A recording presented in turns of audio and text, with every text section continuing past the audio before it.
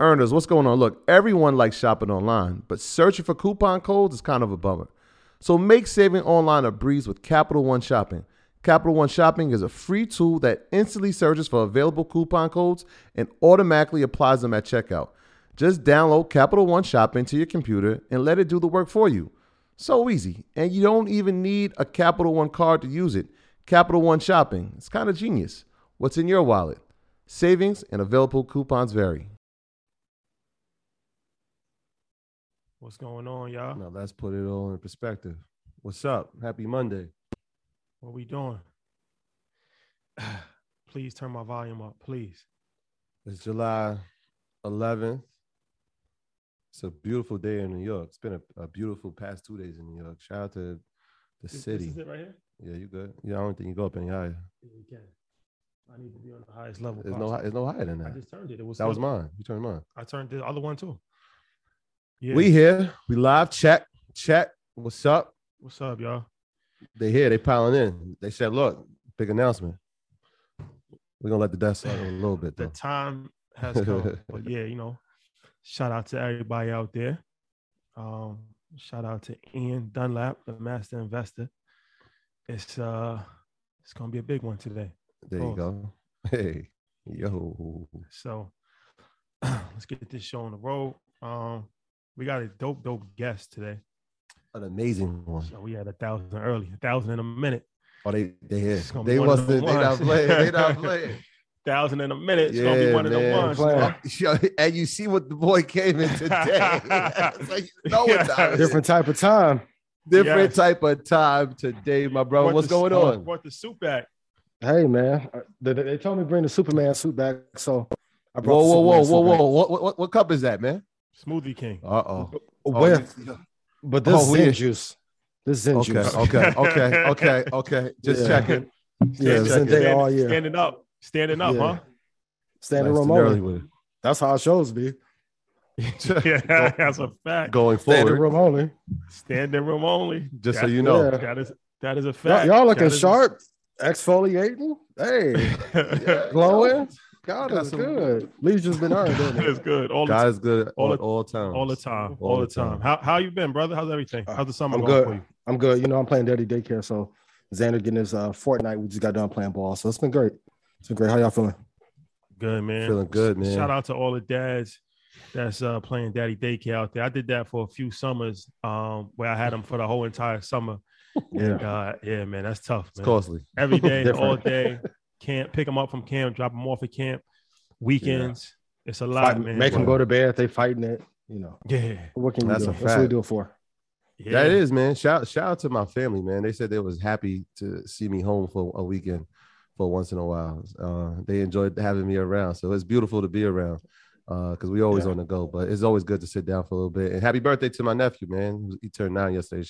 Happy birthday to Xavier. Yeah, for sure. So we're gonna get this show on the road. Before we start, I didn't get a chance to do this last week. But I gotta take a moment of silence. Rest in peace to Daryl Freeman, who EYL alumni. He's actually the first EYL alumni that we've had that has passed away.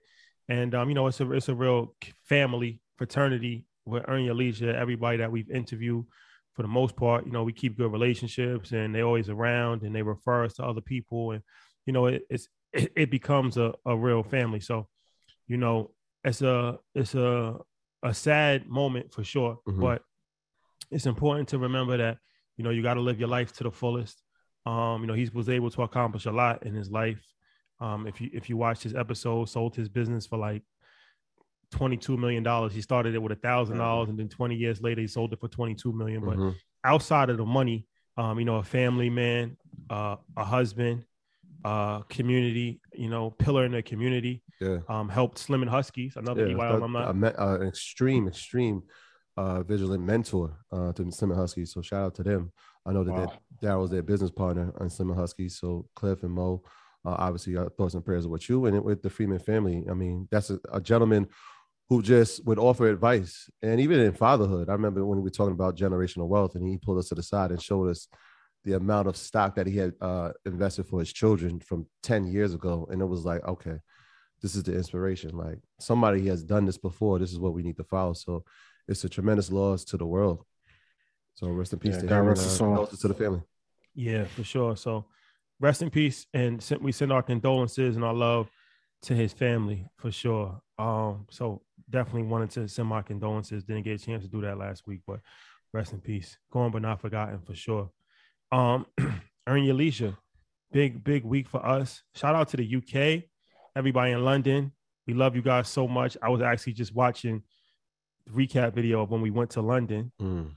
Brings back so many memories. Big vibe, yo. Yeah. Lobby boys. Shout out Mano Jim, but we may give y'all a run for the Lobby boys. Yeah, boy. I think watching all the highlights from the Wireless Festival it made me just have a flashback of how amazing London is. And then I seen Chris Brown was in tape, and then they had Nicki Minaj in there last night, and I was like, we set a tone in that place. We set the tone. You never know. And we got confirmation. We got confirmation. I asked him. I said, I know you had a lot of celebrities there this week, the past 2 weeks. Has anybody broke our record of attendance? And they were like, not even close. I don't even think it's possible. It's not gonna happen. It's not gonna happen. It's not gonna happen. But I say that to say, this week we going back to London with our episode, Rio Ferdinand. Legend. We shot that while we was in London. If you don't know who Rio is, he's one of the best football players of all time. Football, soccer. Played for Man City. United. Manchester wow. United. Don't let him hear you say that. Don't let him hear you say that. They're going crazy. Manchester United won the Premier League. Yeah. Was the captain of the UK team when David Beckham was on the team. Yeah, he's captain of the national team. Made a boatload of money, and now he's was all sleep this episode. How I missed this? Yeah, this is one of those. I think you might have left. No, the last day. We told that was the one I was like, yo, we getting up at 10 and we leaving. No, it was 8. Now it's sleep at 6. Yeah, and then you text us at like 5 in the afternoon. Yeah, flagrant foul on me. Foul. We was out the whole night, slept for like 2 hours. That was the day after my birthday. Yep. Yeah. So he's an entrepreneur. He's a sports commentator, and he's a legend in the UK and all across, Europe. So that's a really big episode for us. International vibes. Shout out to the UK. That comes out tomorrow at 8:00 Eastern Standard Time, which I believe is like 12 o'clock or 1 o'clock in the UK. So shout out to the UK, massive. That's gonna be big one. You want to read the disclaimer? Of course. But before we do that, I want to let all our earners, all our Red Panda family know about a great choice if you're looking to bank or invest. Ally is a leading digital financial service company with passionate customer service and is relentlessly focused on doing it right for both customers and communities. Ally is giving our Market Monday viewers, that means you, everybody that can hear my voice right now, a special offer on ally.com/EYL so that you can save, invest, and spend on all the things that matter most to you. Again, that's ally.com/EYL for everything we need. We're all better off with an Ally. Security products and services are offered through Ally Invest Securities, LLC, member FINRA/SIPC. Shout out to the good folks over at Ally. We got a special event coming up with them. Shout out to Ally. Next couple of weeks. Shout out to them. That's a fact. Shout out to our UM family as well. Can I get an Ally blazer real quick? At least. That's the least. At least they can do it. At least. Yo, y'all know how this works, man. Do your own research. Our content is intended to be used and must be used for informational purposes only. It's very important to do your own analysis before making an investment based on your own personal circumstances. You should take independent financial advice from a professional in connection with, or independently research and verify any information that you find on our show and wish to rely upon, whether for the purpose of making an investment decision or otherwise. Please, folks, do your research, share your research if it's good, and make sure you double check whoever's giving you the knowledge, because that's important. Very important. Very important. Ian, any announcements? The doors of the church are open. I hear y'all little jokes. I'm about Reverend vibes today. They're going crazy in the comments. These comments on the tube. Yeah, y'all funny as hell.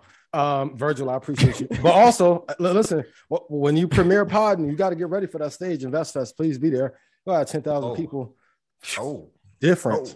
Whoa. So I'm just letting y'all know. And if y'all thought last year was amazing, if last year's performance of the Holy Trinity was amazing, let me get a hell yeah in chat. One of the best performances of all time. Trap, thank you for coaching me through that. After you're done watching that amazing episode tomorrow, Stock Club call will be at 9:30 on Tuesday. So check out their episode tomorrow. Then tune in to Stock Club. Last week was like 3 hours and 40 minutes. This one will be great. Let's have an amazing show. Yeah. Okay, ladies and gentlemen. And I got smooth, but it's Zen juice. Ladies and gentlemen. I won't be rattled no more. First and foremost, Everybody gather first around. and foremost, sorry that we made you wait long. But good thing a major key in life is patience. And you must practice patience. Indeed. When we say, the biggest, you left ever out. it's for a reason. Don't forget the ever. I would hate to not be on our side on this situation. It's just life is about relationships. It's true. Some things money can't buy, and that's True. very true. And some things you can't do yourself. You need help. You need teamwork. So yes. So first and foremost, I have to thank Tabiti, who is the most important person in this whole situation because he's really the plug. And then I have to thank Steve Harvey, a gentleman and a scholar, for making this happen. Yes. InvestFest 2022. Just two other people we got to thank. Okay. I got to thank Chantel and I got to thank Jennifer. And I'll tell you who they are after you say who. This part. Because they facilitated this as well. InvestFest 2022. Ian Dunlap will be in the building, first and foremost. That's a fact. Good. Let's get that right. That's a Wall fact. Street Trapper will be in the building. Legend. 19 Keys will be in the building. Legend. MG the mortgage guy will be in the building. Legend. My Legend. brother. Circular CEOs, all of them, will be in the All building. Hella powerful. legends. Eric Thomas will be in the building. No need to say more. Kenny Burns will be in the building. The curator Hella legend. of culture. Terrence J will be in the building. Certified on Legend. many levels. Fact. Dan Cathy, former CEO of Chick-fil-A, worth $7 billion with a B. We call that the Billionaire Boys Club He will be in the building in a major way. in a major way. Charlemagne the God Cool. Greatest of all will be time. That's the fam. in Legend. the building. Hall of Fame. Hall of Fame. That's a fact. Did I say MG the mortgage guy? You said that. Absolutely. Credit dude will be in the building. Budget Gem will dropper. be in the building. Oh, now you're running. Queen. The list goes on. VIP night, musical performance. Go. T-Pain will be in the building. That is My true. God, let's go. We have another musical performance that we can't announce yet. Not yet. It's called Any Day now. City of Atlanta. When you do things in the city of Atlanta, it's important to, do it the right way. Take your business further with the smart and flexible American Express Business Gold Card. You can earn 4 times points on your top 2 eligible spending categories every month, like transit, U.S. restaurants, and gas stations. That's the powerful backing of American Express. 4 times points on up to $150,000 in purchases per year. Terms apply. Learn more at americanexpress.com/businessgoldcard. Our bodies come in different shapes and sizes, so doesn't it make sense that our weight loss plans should too? That's the beauty of Noom. They build a personal plan that factors in dietary restrictions, medical issues, and other personal needs so your plan works for you. Noom doesn't restrict or shame when you want to treat yourself. Their flexible program focuses on progress instead of perfection. You don't have to give up carbs or anything.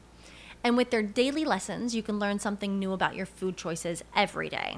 After just a few days of using the app, I learned how to recognize cues for overeating and how to choose the right foods to feel full. Stay focused on what's important to you with Noom's psychology and biology-based approach. Sign up for your trial today at Noom.com. That's Noom.com. And check out Noom's first ever cookbook, The Noom Kitchen, for 100 healthy and delicious recipes to promote better living. Available to buy now wherever books are sold. Yeah. And when you think of Atlanta, there's only one. T.I. will be in the building. Don't forget the Shout the out king of the South. Shout out to T.I. You almost. To my knowledge, there's only one person that has ever done it as big as this person. Nobody has ever done it as big as this person. This is a fact. Hit the Billionaire Boys Club. Big boy club. Did it independent, off the muscle, 100% ownership. That's a fact. Hollywood, extremely mad. Greatest of all time. I can still hear him crying. 330 acres. Whew. And counting. Landing strip in his house. And an exit off the highway. His own Boy. exit. There's only one Tyler Perry. You've never heard him speak ever at any public event. You've never heard him talk about his business empire ever. Tyler Perry will be in the building. Moment of silence. EYL conversation, live conversation with Tyler Perry will happen Yes. at InvestFest. Yes. No one asked me any questions on this segment. I'm going to be front row. No, I don't have any tickets. Nah, no tickets. nah, I don't I got have them. no I tickets. ain't got I'm it. cutting my phone off. No tickets, please. If you don't have a ticket, I have no tickets. I don't know what to tell you. We told you. The man do craft services and the housing and own the content and the plays. The greatest excluded nobody. Hands down. That's Tyler Perry. Like that. Nah. Oh, ain't the word. The boy had a housing for the actors on the movies and the sets. What? He got his own supply chain for Hollywood. He got his own supply chain. That studio was different. And the meaning behind it is so much. I mean, that's Tyler Perry. Never been done. I've never seen it. Nah. Nope. Never seen it. Nope. Never seen it. That's gonna happen. That's gonna happen at InvestFest, y'all.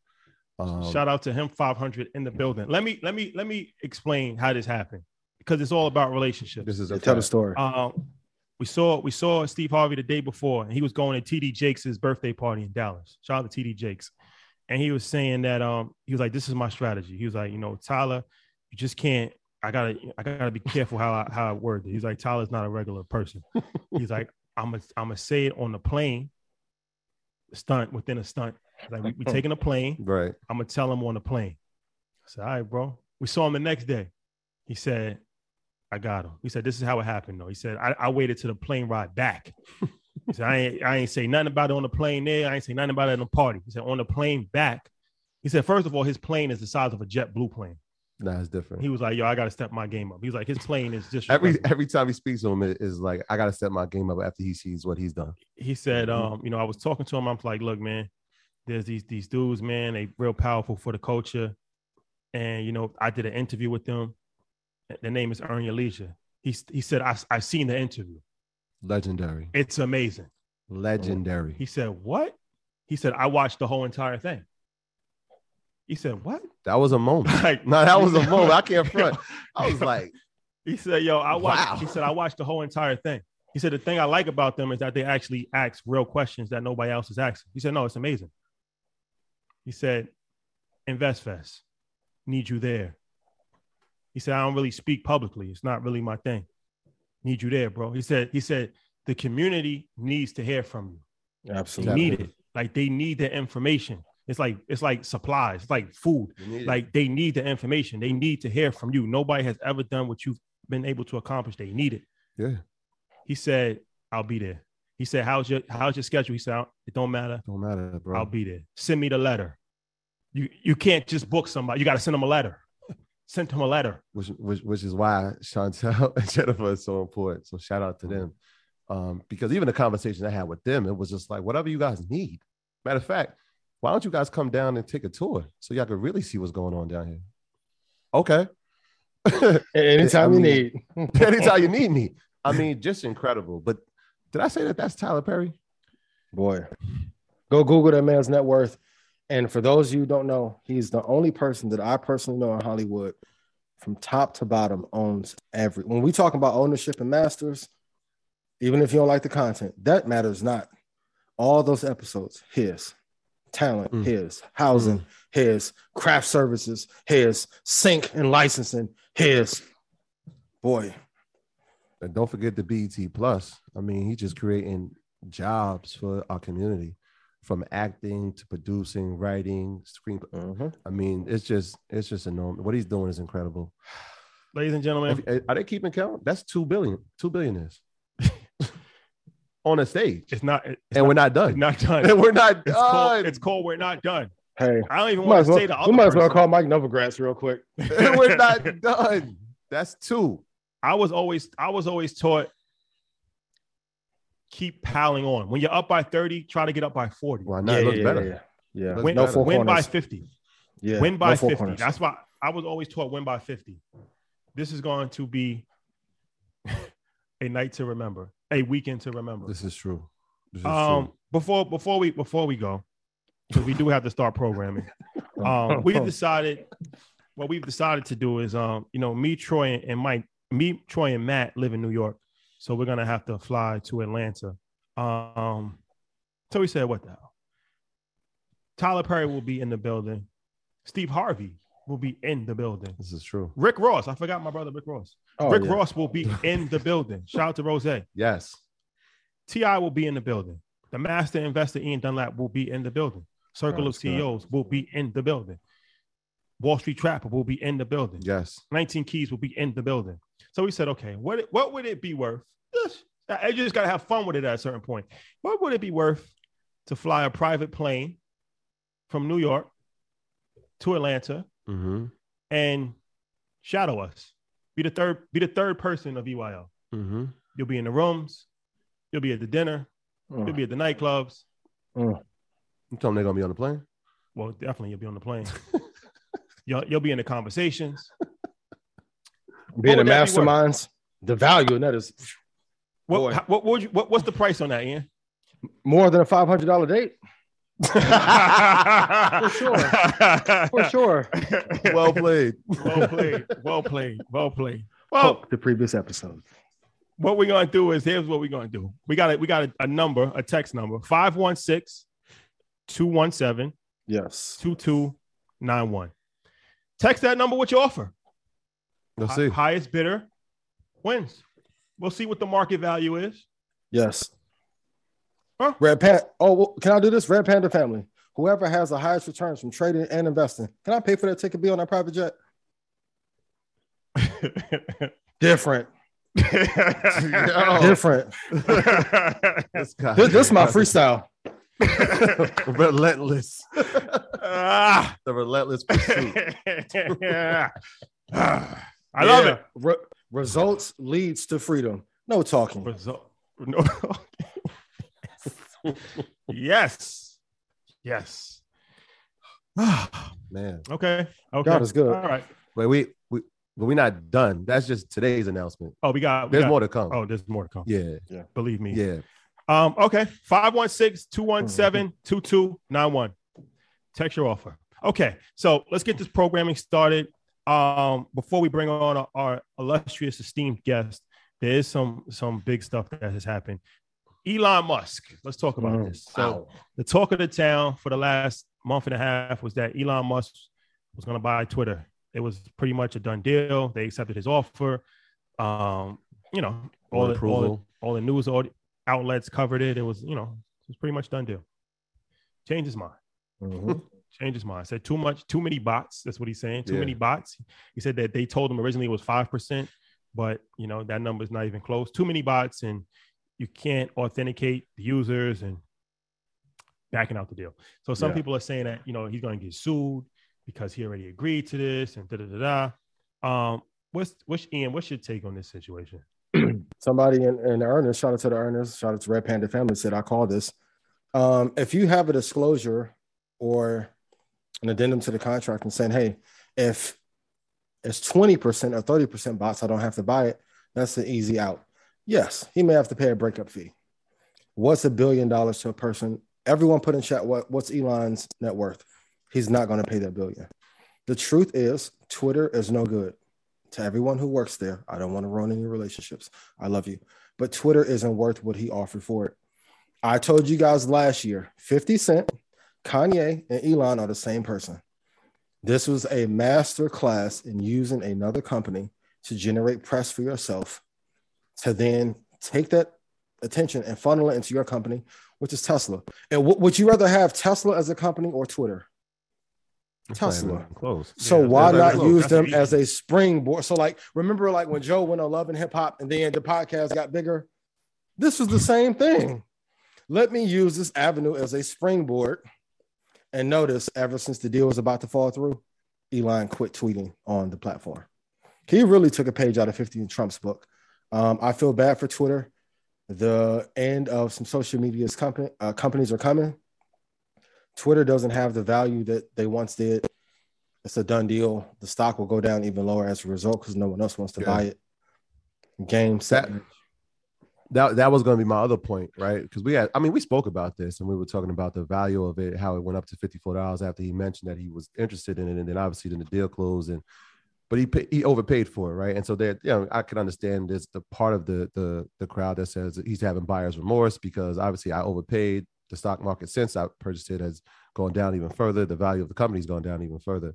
Mm-hmm. But from an investment standpoint, from like the retail investor, if we know that it dropped 12% today, I mean, we could almost look at it to say, all right, well, this is a point where we know that this may drop even further. Maybe we get puts here. What are your thoughts on that? You got to wait for it to bounce up a little bit more. But if you guys were listening originally to the episodes, you should have been against it anyway.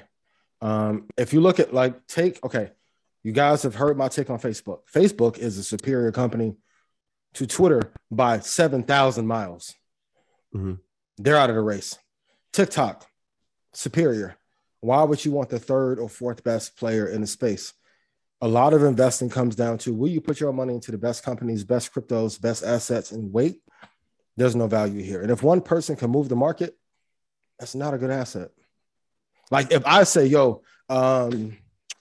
ADP is no longer a good company and it falls 25%, the fundamentals of the company were not great.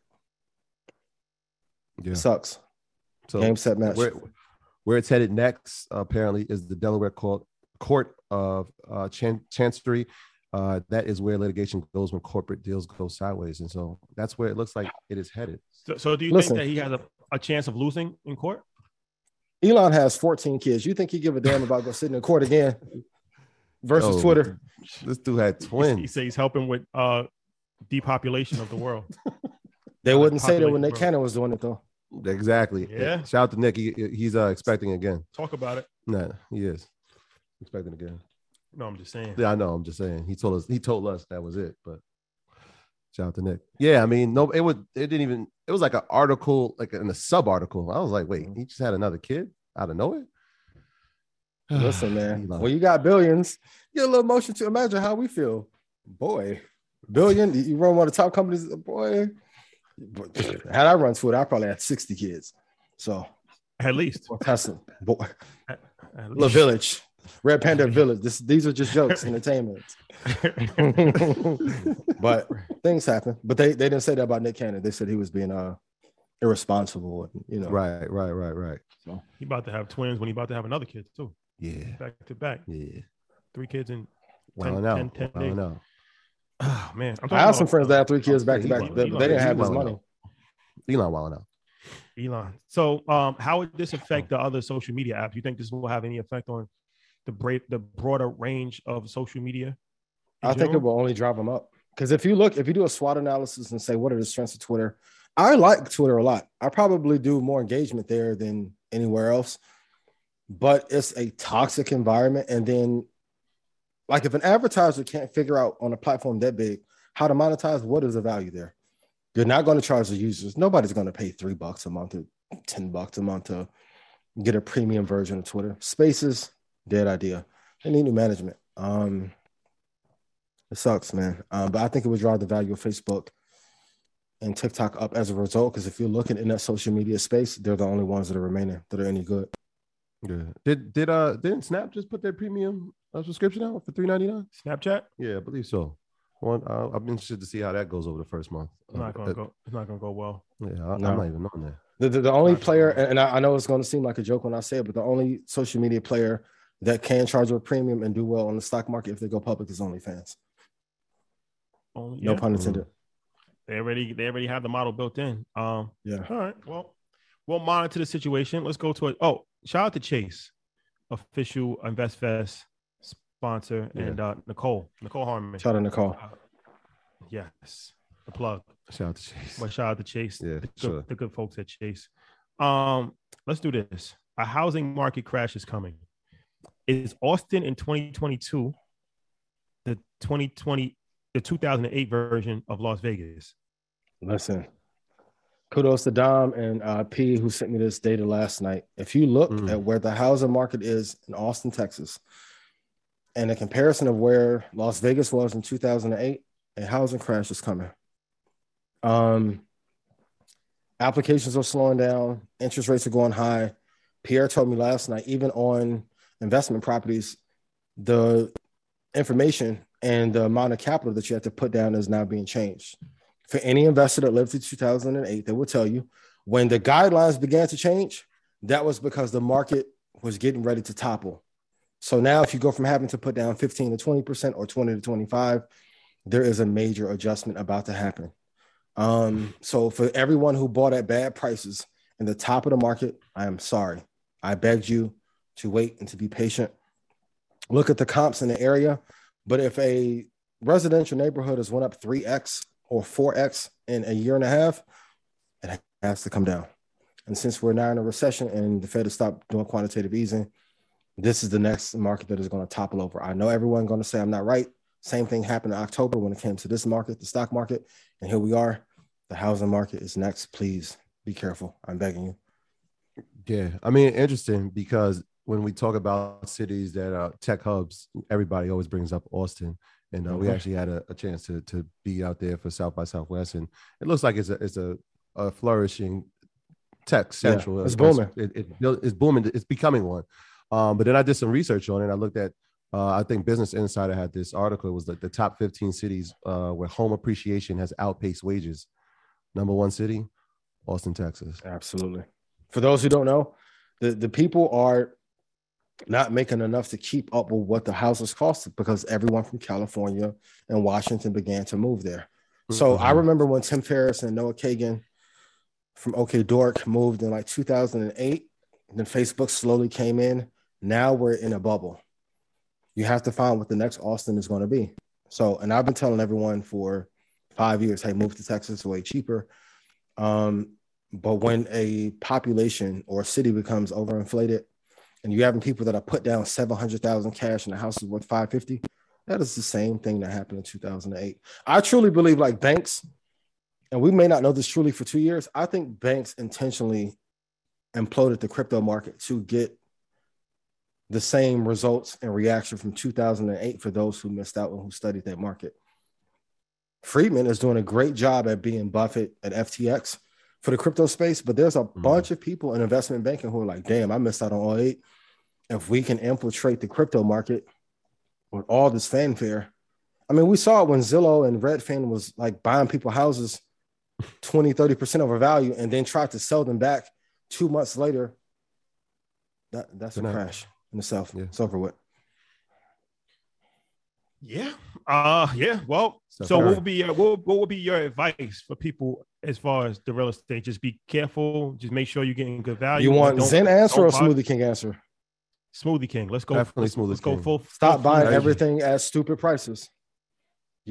Write this down. Your number one job in everything you invest in, and you don't have to like me or believe me, is to stop buying shit at dumb prices. You can do a Fibonacci retracement over any market. Water, OnlyFans subscriptions, oranges, right? The price of tickets to fly to InvestFest with them. Everything has a high. You should buy nothing 90% from the high. I screamed that all last year. Mike clipped it up. Nikki clipped it up. You have to buy at the best prices. The way people finesse you is to create fanfare and then use you as liquidity to drive the price up so they can exit. Once again, China did not announce on Twitter, I'm going to buy this farmland. And now we can come in together with the Dow to buy it together. They're quiet about that. Why? Bill Gates has never announced, come into my fund and you can buy all this land with me. Now wait till you find out those two are buying things in tandem. Stop buying at bad prices. It's only for the benefit of someone else. And if I've made you money, please put yes in chat. Please. Did I say the clock analogy last week? Yeah. Nope. Yeah. Did you? Great analogy.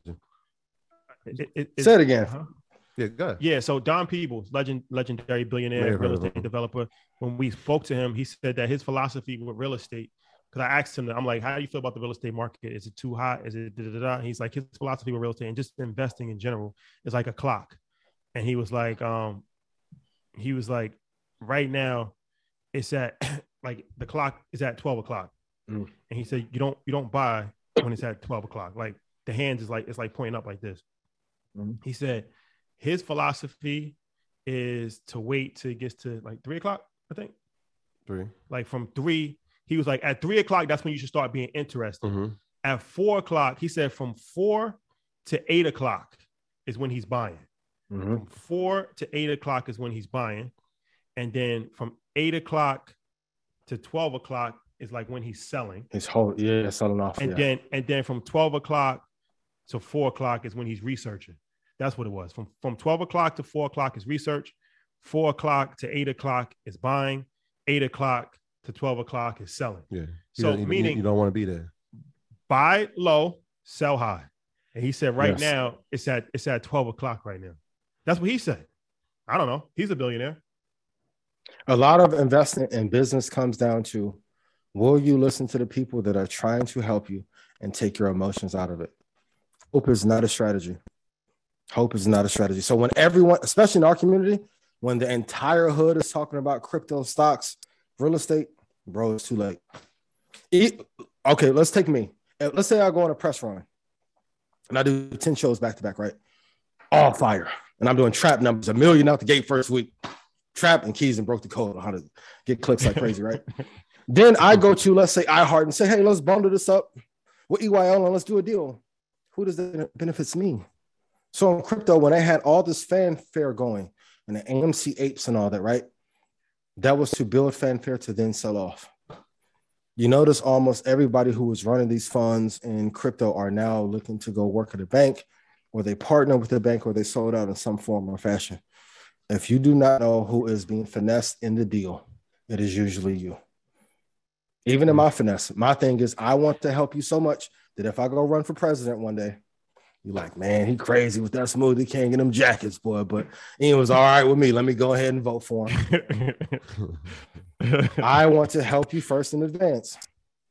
So if you do not know who is the beneficiary in a deal or a transaction, or you being a part of a fan club, it is the person who runs it and not you. Investing has considerable risk. Please consult your advisor and listen to what I tell you. I'm begging you. I love y'all. And please be mindful. Extremely important. Yeah. Let's bring our guest on if we can. Yeah, let's do that. Yeah, this is very Bring important. Quinn in. Very, very important. And if I made you money, please put yes in chat.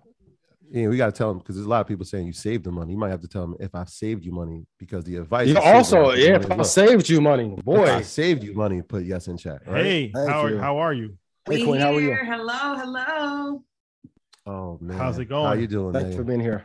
I'm doing good. How y'all doing?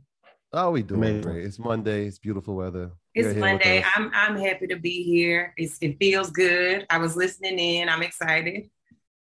Yes. It's really an honor. Yes, it's an honor and a pleasure.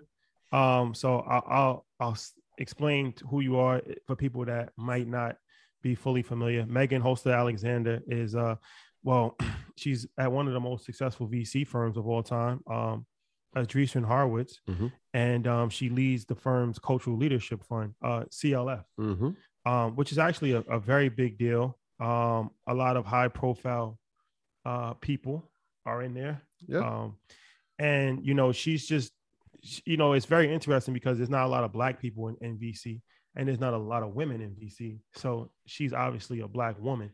So it's already, a legendary situation just to even be in her position. But just, somebody that has killed in the game and is a rising star in the world of VC. So I feel like we haven't had a venture capital conversation in a while since John Henry was on. Shout out to John. Who always, gives so much great insight. Yeah. But these conversations are very needed because, it's high level conversation, as my guy 19 Keys would say. Yep. And it kind of, gets people information, but also thinking outside the box where we're not just talking about the same thing every single week, where it's like now you can start to think on a much higher level where talking about, billions of dollars and things of that nature. So welcome. Thank you for joining us. Appreciate it. Thank you for having me. This is a big deal. I got to call my mama and let her know where I am. That's a fact. 6,500 people on YouTube. She's watching. Don't worry. Hit the like button. If you're on YouTube, hit the like button. 6,300 people. This is the biggest show ever created when it comes to investing. Fantastic. Listen. I need you to say that number again so I can try to get on the plane. I need to put in a bid. Try and get on the plane. I mean, we would be honored if you could be at InvestFest. So, oh yeah, you got to be in InvestFest. I'm gonna try really, really hard to make it. It's a crazy weekend for flying. It's stuff I got to do, but I'm gonna try to squeeze in one day. I promise. I'm gonna try real hard. It would be our. I bought a ticket, not even knowing if I could come, but I already have a ticket. And if I can't make it, I'm gonna give it to somebody who can come for sure. Wow, appreciate amazing. that. Thank you. Appreciate that. Okay, let's get into this conversation. Let's do it. I'm gonna jump right into it because I think you had heard we was talking to Don Peebles, and one of the things that he said was, and I don't want to quote the wrong number, but it's something like $60 billion, something like that, venture capital money out there floating, a crazy amount of number. Yeah, 66 billion. Less than 7% of 1%, like less than 70 basis points of 1% goes to Black and women, minority and women businesses combined. It's not even, the number's not even big enough to just say Black businesses. So they got to put women in there combined. So it's a fraction of a percent. You are correct. A fraction of a percent, when, from my understanding also, Black women, percentage-wise, started the most businesses last year in America. So because that's what we do. Black women, we just do it all. Absolutely. We do it better than everybody else. That's a fact. So that's a disturbing number. That's an extremely disturbing number that nobody's talking about. Because like he told us, he was like, imagine if it was even proportional to the population, where it's like, I think we're like 20% of the population. So imagine if 20% of that 66 billion went to Black businesses. Like, imagine how that would change the landscape of things overnight. Like, the money's there, it's in circulation, it's just not getting to us. But nobody's talking about that. But everybody's saying like, well, Black businesses fail and different things of that nature. But I mean, there's underlying issues on why this is happening. So, okay, how do we solve this problem with venture capital? So first, it's way more than 66 billion in venture money out there working. Way much is it? I couldn't even tell you, but Andreessen Horowitz alone, we've got about 30 billion under management. We're just one firm that's only been in operation for the last 10 to 12 years. And so we're just one firm. There's hundreds of firms out there, multiple that are big kind of multi-stage investment firms like ours. So 66, I would say, is a low number. Maybe I think that was like every year, maybe 66. Okay, annually. Gotcha. Okay. Yeah. But at work, there's a lot of dollars at work over time. But you're asking a big question that I think is really hard to solve. But one of the things that I've seen over the last few years is people just got to put the money out there because, historically, people have a way that they look at companies. It's like you have to have, we want the founders to have a certain degree. We want the founders to have a certain amount of experience, have worked at a certain set of companies, right? If you've worked at, I'm an ex-Twitter, ex-Facebook, Yelp engineer, whatever the case may be. And the fact is that you don't need all those things to be a good founder. And so I think when we can open up the scope to who can be a good founder, we will likely get more dollars in the hands of Black folks and Black women specifically. At the same time, I think the other thing is really important is putting Black investors in place so they can distribute the capital, right? Because people, a lot of times, like for kind of the industries that people like, you usually can only like understand problems that or that you've seen. And so when we ask white investors to understand Black companies or Black businesses, if they're in a particular space, they don't get it, right? So then they get into the investment committee meeting and they got to do a vote. And they're like, well, I don't understand. I don't get it. And so if we have Black investors that have dollars that they can put into companies, that also I think will increase the amount of dollars that go into Black founders. At the same time, it's not like Black founders only found Black companies. We found, social media companies or consumer, e-commerce companies too.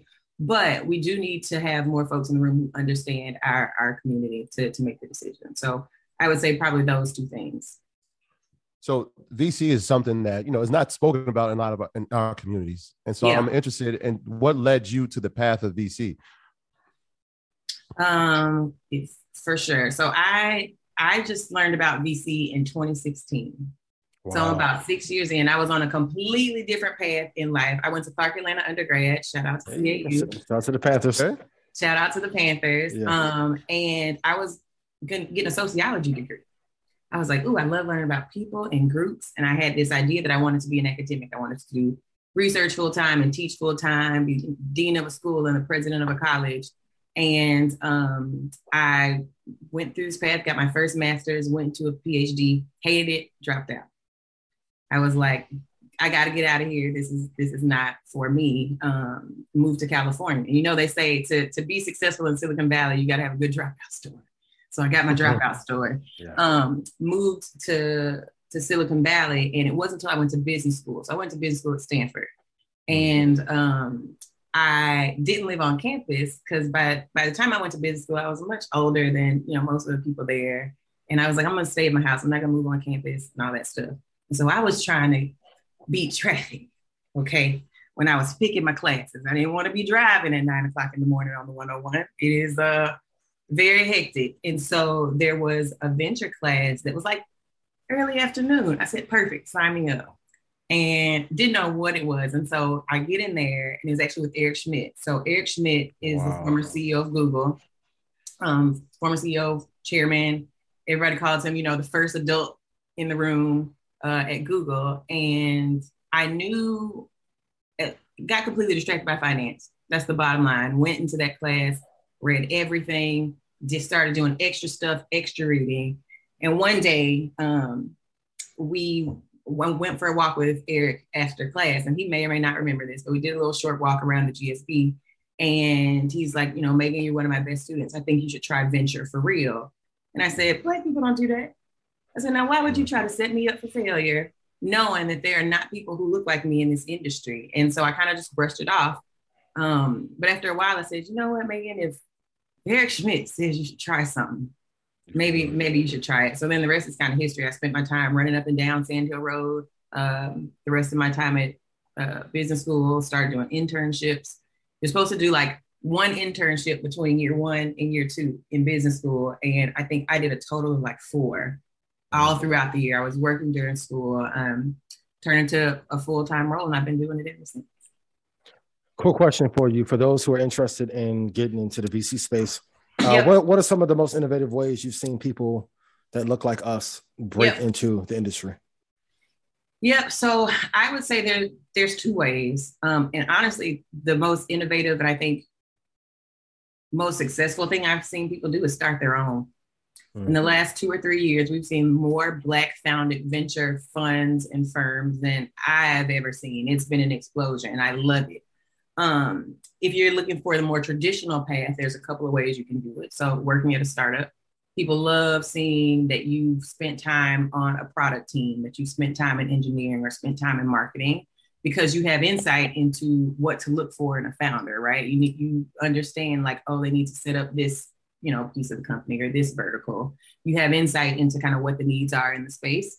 Also going to business school and kind of just getting an extra business edge and how to think about, technology and to think about business and to think about startups is important. But I say one of the easiest ways is going to a startup and actually spending some time in it, because you get kind of an extra edge. And then actually probably the most important thing is having a perspective about the future. So VC is a long game. It is very different from the public market. It is not like, oh, I'll buy some stocks and next year I'm gonna cash out, or in 2 years I'm gonna cash out, or in 5 years I'm gonna cash. Because I tell my investors in CLF, venture is an 8 to 10 year game. Like, it is a long view game. I say, if you're gonna come to me in 2 years and ask me where your money is, I don't have it. Yeah, I don't have it. And so investors who have a perspective on what they think is going to happen in the future, like oh, I think, people are going to want to start communicating through, I don't know, bird calls by 2030, right? And so you start looking for companies in that space. They just really want people who are kind of thinking beyond the wave. So if you can kind of formulate an idea around that, I think you're likely setting yourself up for success. Let me ask you this. Ask me this. Okay, how do you get the money? So how do companies position themselves to attract venture capital money? Mm-hmm. So different VCs like different things. All VCs are not the same. And the first thing is that you're going to put yourself in a good position if you find the VCs that are looking for what you have. So if you're building a consumer product, a social app, necessarily going to talk to the enterprise investors or fintech investors or the biotech investors, that's not going to serve you. You're going to waste everybody's time, your time and their time. And neither party is going to like that. So identify who the investors are that are in your space, and not just like your vertical, but your size range, right? So are you raising a pre-seed round, right? Are you raising $500,000? If you're raising $500,000, you don't want to go to a growth fund, right? They're looking for companies that are much later, have a ton of revenue, have a ton of, staff already. So make sure you're not only in the right vertical, but also in the right size range of what you're trying to raise. Early stage VCs tend to be looking for folks with really great ideas. It's usually pre-traction, sometimes pre-product before you have anything. So if you're early stage, it's really about the team that's building it, right? What is your background? Why are you the best person to build this particular company? And then as you grow, it kind of changes, right? How much traction do you have? If you have an app, what's the engagement looking like? How often are people on your app and for how long? So whatever the kind of key performance indicators are for your business, that's really what you should lean into. I think this conversation is extremely important. We all have children. I have a daughter, and Megan, obviously you are somebody that is extremely inspirational, right? And so I wonder what the experience was like coming into the space, obviously, that we're not familiar with in our community a lot of times. As a Black woman coming into the space, what has that experience been like for you over the past 6 or 7 years? Totally. So first, I have 2 kids. You're getting mom life right now, because here's a crib. You see the Paw Patrol stickers on the wall. Chase, been there. Shout out to Chase is on the case. Okay. Absolutely. In the chat, I need you to say something if Paw Patrol has a chokehold on your child, like it does mine. It did mine for 2 years. For 2, right? It's a thing. But for me as a mom, I'll say, I think venture in general has a long way to go when it comes to women in our role in this industry. And I think there's a lot of learning to do and a lot of growing to do. But what I can say is that, at Andreessen Horowitz, I've had a really fantastic experience as a mom. I'm actually on maternity leave right now. Yeah, I have a 2-month-old. I have a 2-month-old. Wow. And I am technically not working, but I really do love, my role, and I love my firm so much that I'm happy to share about them any chance I get. But I think the key is people making sure that they have really great maternity policies, people making sure that women feel supported in the workplace. And it's not like, oh, if you have kids and you can't work until 2 a.m. and you can't drop everything and get on a flight in 1 hour, that doesn't mean you're any less committed to your role. And I think one of the things, and I hope this is okay for me to share, one of my favorite things about our firm is our leadership has been really phenomenal from a maternity leave perspective and just supporting women at work. And when the pandemic first started, everybody was like, oh, we're going remote, but we think we're going to come back. We might do hybrid. Companies were really trying to figure out what they were going to do. And I'll never forget our founder, Ben Horowitz, got on our all hands and told us, it just happens every Friday. And he says, I was talking to lots of staff about what they want to do and, trying to get opinions on like what should happen first. that's the first sign of a good leader, is like asking people what they actually want to do. And he said, I was speaking to a woman, and she said, this pandemic has been the first time that I felt like I can be a good mom and a good employee. And he said, I'm not taking that away from people. I can't take it away. And so he said, we're not going back, no matter what we do, we're not going back to, fully in office culture, because I can't do that to the moms. And I'm just like, sign me up, So I really, really appreciated that. But I think overall, the industry does have a really, really long way to go, because there's not a lot of women. Yeah. To tie into what you were talking about, like as a parent, I have one 7-year-old. He's in there playing Fortnite now. How do you balance everything? So being a woman, African-American woman, in a super competitive space, how do you manage that family life while trying to be the best at your craft in this VC space? I don't balance it either. I'm going to be agree with you. I don't balance it very well. I do my best, but I try to put like a couple of little rules in place. So for me, when my first son was born, I have a 3-year-old and a 2-month-old. I was like, he's coming everywhere. He's coming everywhere with me. I don't care if it's work. I don't care if it's for play. Up until he's 2, I'm going to take him with me. Because if I'm traveling for work, even if I'm gone for 2 nights, I'm all stressed out. Like, I miss him and I got to FaceTime. But if he's with me, I can stay somewhere for 2 weeks and not be worried about it. Because whenever I get off, I'm going to be back with him. So that's kind of the first thing that I do. And I think that having women kind of who have been my superiors over time, when they have children, they really lean into women who are in the same position. So I try to provide that for the people who are on my team as well, as much as I can. Like, you need flexibility. Your child is sick. You shouldn't feel bad about your child being sick. Why should you be scared to tell your boss, right? And so I try to create that type of environment for everybody around. And I hope that people try to do it for me too. And we just got to stop explaining ourselves so much. Like, oh, I got to leave early because I got to take my kids to they got a basketball game. And just say, I got to go. I got to leave early. We don't have to do all of the explaining and hoping that people will like say, okay, it's all right. Just say what you got to do. You think that's an African-American thing or a woman thing? Both? Both. Yeah. All right. So let's talk about this. How do you pitch yourself to companies for VC? Like, what's the 101 kit that somebody should have if they're interested in getting VC money? And at what point should somebody even entertain trying to get VC money? Yeah. So reasonable people can disagree, but I think that it really just depends on how ready you want to be.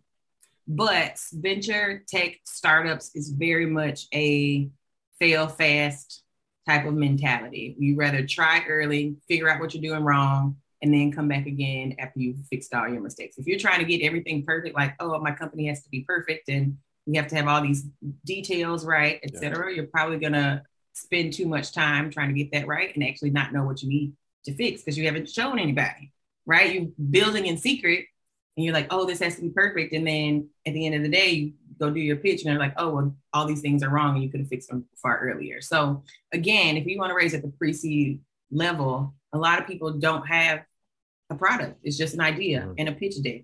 And you're walking somebody through what you think it could be. A lot of investors on the VC side are just, we care about magnitude, right? It's like, how big can this idea get? Have you identified a really, really big market? Is it a really, really great team? And do I think that they can execute? And you can get money with nothing.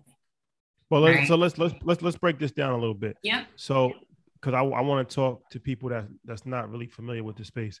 So the team is very important, right? Mm-hmm. So putting together a team, like senior leadership, other people that have already had success in the space, that's going to be helpful, right? Yeah. And then like putting together like the pitch deck of the idea of kind of like you said, just even if it's not fully there yet, like what it can potentially do and convincing somebody that you have the capability of actually making this happen, right? Yeah.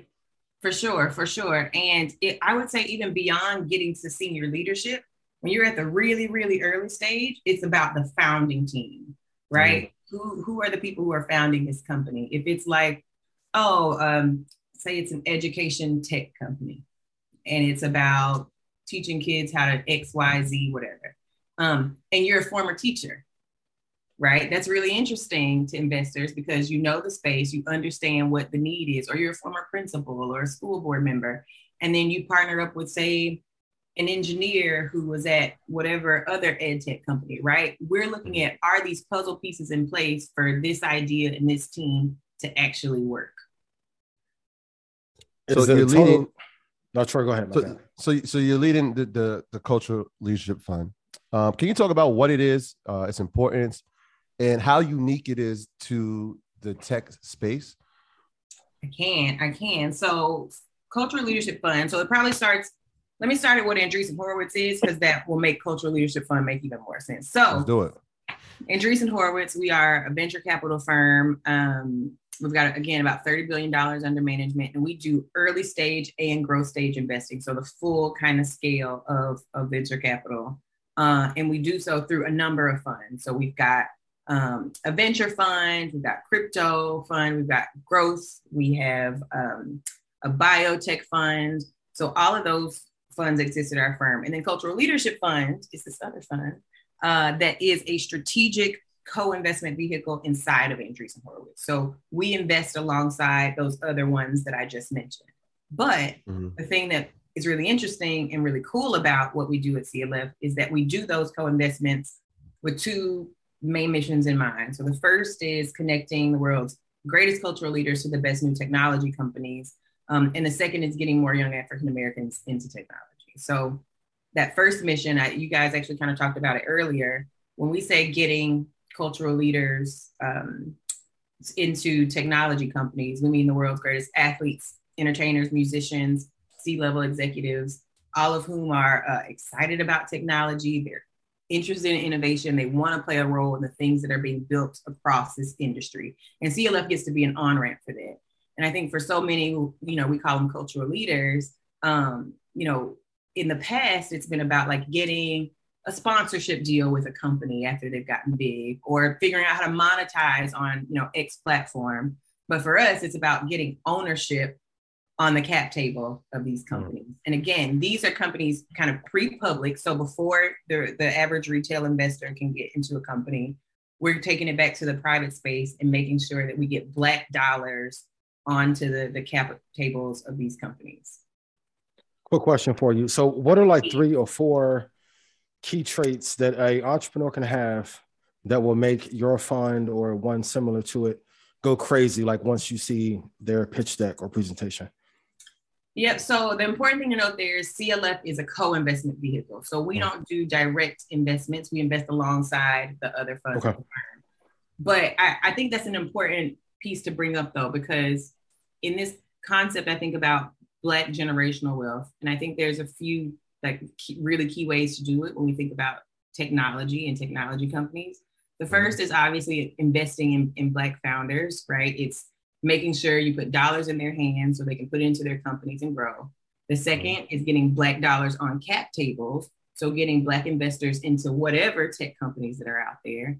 And then the third is getting Black talent into tech companies. So being an employee at the seed or the Series A or the Series B stage, because that early employee equity can potentially be very, very valuable down the road, right? We've all heard the stories of Facebook or Twitter making people millionaires overnight.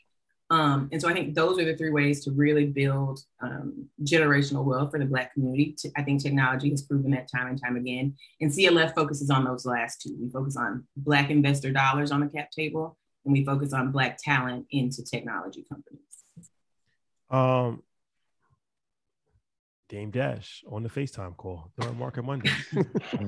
Buzz them in. What's up, bro? Look, I was joking. Say what's up. Is everybody? She's one of the most powerful people in venture capital. This is Dame Dash. Say what's. Hi, Dame Dash. Yo, Dave, we only doing a live show right now, bro. You're on the live show. What'd you say? You said the camera skills tough? No, all you showing me is a curtain. Yo, we on a live show. I'm gonna call you right back. Yeah, man. Can we actually make an announcement? Actually, what do you think about Venture, Dame Dash? Bring him into the convo. Let's Dame. I wasn't. You gotta bring the phone to the good. I wasn't planning on this, but everything happens for a reason. So Dame Dash is one of our favorite people on earth. Yes. A cultural icon. Absolutely. He reminds us every single time he speaks to us how much he's helped our program. How important he is to us. Yes. You have to know your value. I remind y'all how much I have helped my program. That's what I was doing. That too. So Dane, I called you the other day. I said, look, we got this big thing, InvestFest, we need you there. And after about 5 minutes, Dame Dash will be at InvestFest. Confirmed.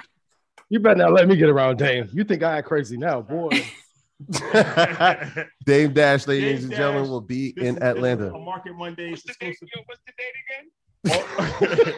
August 7th. I'm gonna make sure you're there. August 7th. I'm gonna call you every single day to make sure you're there. That's a fact. All right, bet. That means we're breaking bread. That's a fact. Yes, breaking bread. Dame, I'm gonna call you after this is over, brother. I see you got your beard lined up. Dame is different, yo. Dame is different. Oh. It's not Dame, we love call out. Dave, always got jokes. Always got jokes. Man. True and true character. You're killing it. All right, my nigga. Dame Dash will be at InvestFest, ladies and gentlemen. Yes. Market Mondays exclusive. I was gonna wait till next week to drop that, but I'm glad I'm on this episode because all the big announcements are coming in this episode. So. that is a fact. I picked the right time. At first, it's funny. I think we were supposed to do a different day, but I ended up on the biggest announcement. That is true. That is true. There you have it. Tyler Perry, Dame Dash. It just keeps getting bigger and bigger. And we're not done. Yeah. I'm sorry to interrupt, but I couldn't resist myself. Dame, anytime Dame calls, that's a legendary moment. We grew up on like music, like Rockefeller, so it's still kind of weird to me that Dame Dash calls me FaceTime. Like it's kind of surreal. It's bizarre. It's weird. Yeah. Like, you know what I'm saying? Like the numbers that come through, I'm like, yeah. Okay. Yeah, this is our life now. Yeah. Can I ask the Queen a question real quick? Yes, please. So Ben is one of my favorite entrepreneurs of all time. Can you share maybe like 3 or 4 big lessons you've learned from him since being there? Ooh. Take your time. Yes. Ooh, that's a good question. You put me on the spot. I have learned actually a lot of lessons from Ben. My favorite, I'll give you my favorite. So our firm is a really active venture firm, doing a lot of stuff all the time. And I think there are a lot of opportunities that come our way that could be quick and easy. But Ben has this phrase, and we have this value at the firm that says we take the long view on relationships. And what that means is we're in a relationship business. But what that means is that we don't sacrifice relationships for a quick buck. You don't have to, when people come into our firm, you don't have to worry about us going and running and tell somebody else about your business or all your secrets, or, that we'll steal something or switch up something up. Like we are very loyal to the relationships that we build. And that is just dangerously critical to me because I think that loyalty is really important. And I think trust is really important. Everything. But we take the long view on relationships. Nobody ever has to worry about us, flipping and dipping for $1 million here, or 5 million there, or 10 million here. We really try to be about it. Let me ask you this. You spoke about Series A, Series B. We had like seed round. We just spoke to Pinky from Slutty Vegan. She just got $25 million in her seed. Pinky, my heart. That is my bae. Oh, yeah? Yeah. Shout out to Pinky. That's my bae. We went to college together. She Really? is my soror. She brought me into Delta. Wow. She was Miss CAU the year before me. And then I was Miss CAU, but she was Miss Junior and I was Miss Sub. We've been leveling up on each other for a long time. She's everything. And I'm always following in her footsteps. So this is you have a 2-month-old. She has a 1-week-old. Y'all, y'all sisters for real. That is my sister for sure. Shout out to Pinky. But yeah, can you kind of talk about that? Like seed rounds, round A, round, like what does that mean? Yep. So that's just about the stage that you are in the company. And I tell people to think about fundraising rounds as like a step function.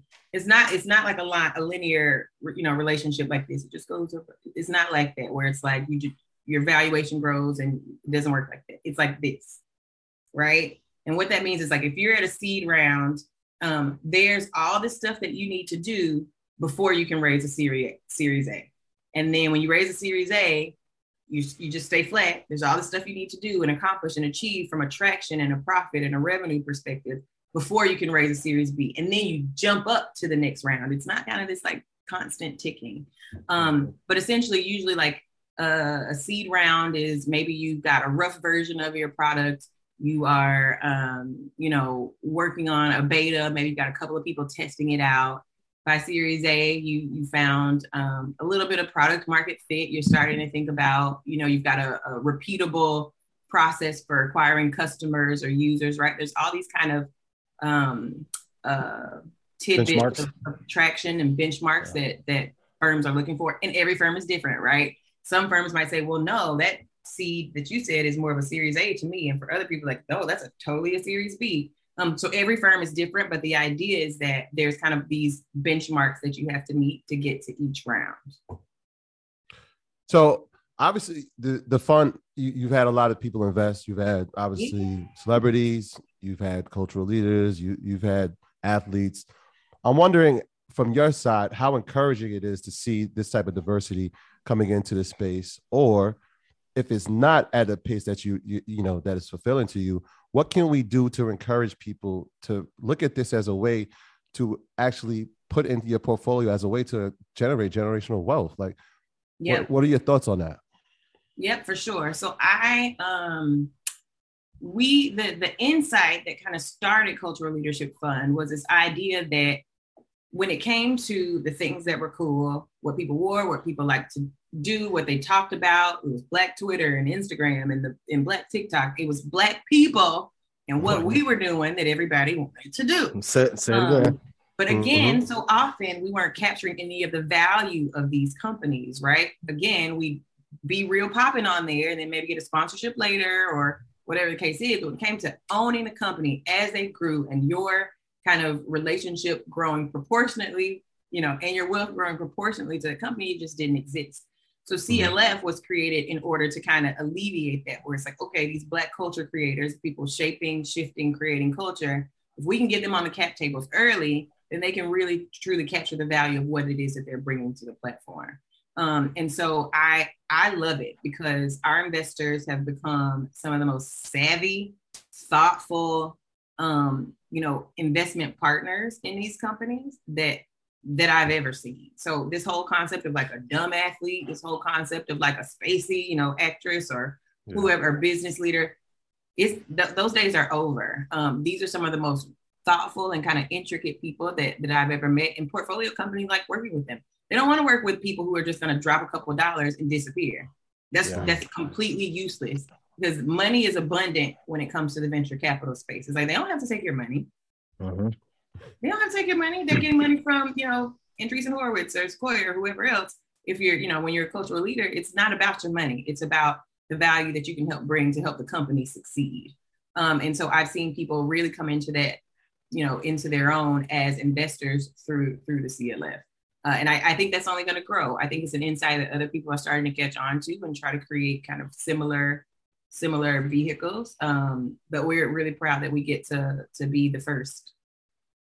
Can you talk about the impact this? My apologies. Go ahead. Go ahead. No, go for it.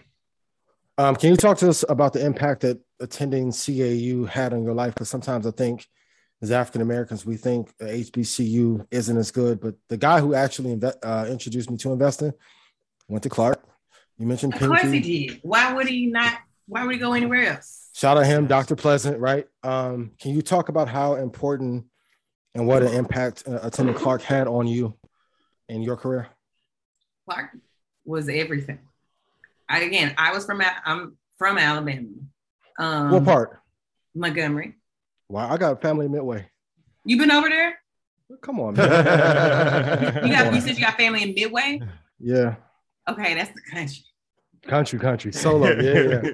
But it's okay. My people are from Pigeon Creek and Greenville and Butler County. But like, yeah. And people try to play.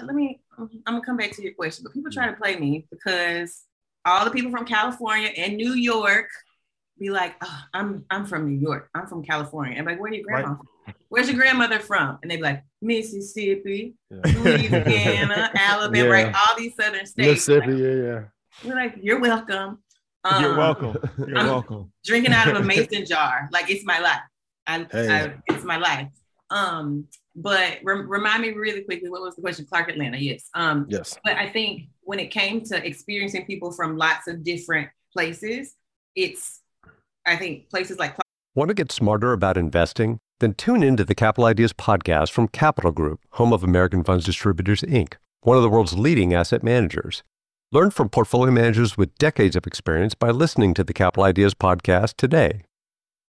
You know how to book flights and hotels. All you're missing is a tool to plan the travel experiences you'll have once you arrive. That's why you need Viator. Book guided tours, activities, excursions, and more in one place to make your trip truly unforgettable. Viator has over 300,000 travel experiences to choose from. Everything from simple tours to extreme adventures and all the niche, interesting stuff in between. So you can plan something that everyone you're traveling with will enjoy. Real traveler reviews give the inside scoop from people who've already been on the experiences you're considering. So you can plan with confidence. Free cancellation helps you plan for the unexpected. And 24/7 customer support means you can travel worry-free. Download the Viator app now and use code Viator10 for 10% off your first booking in the app. Find travel experiences for you. Do more with Viator. Atlanta that bring together students, particularly because it's a private HBCU. It's really small, and so people come from different states, which I really enjoyed. Our whole motto: find a way or make one.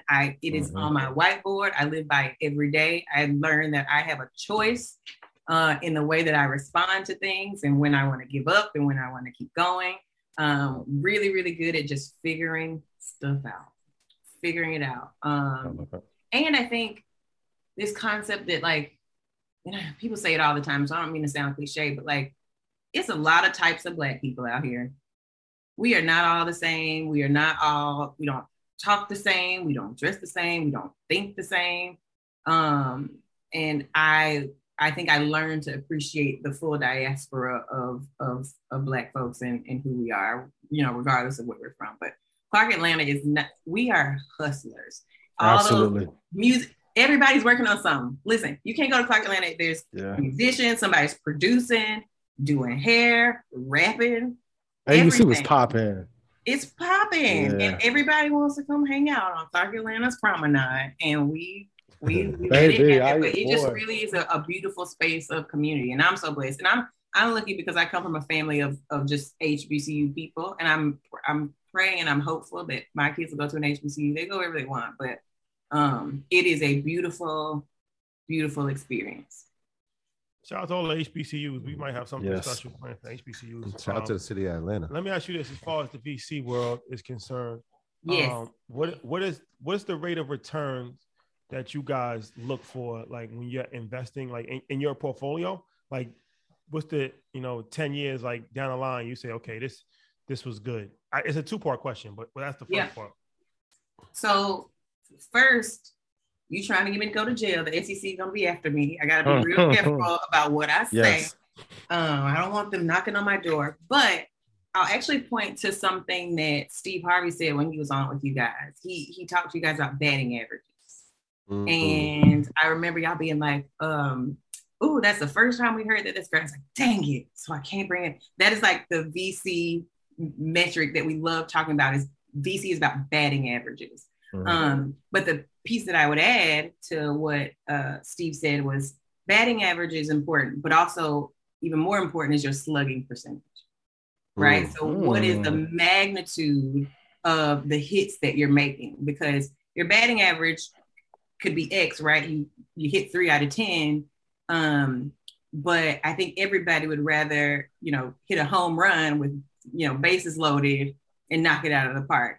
And so we think a lot about what is the magnitude of the investments that we're making. We love, you know, we can hit a single or a double, but we really, really, really love home runs, you know, whether we get a 10X or 50X or 100X or 1000X. We really do try to make investments into companies that we think are going to return the fund. So let me ask you this, if I can. The second part of that question, yes, is the harsh reality. Chris Lyons, somebody who you're familiar with. Yes, I know that guy. Shout out to our guy. So I was talking to him in LA. I can't hear you. Sound went out.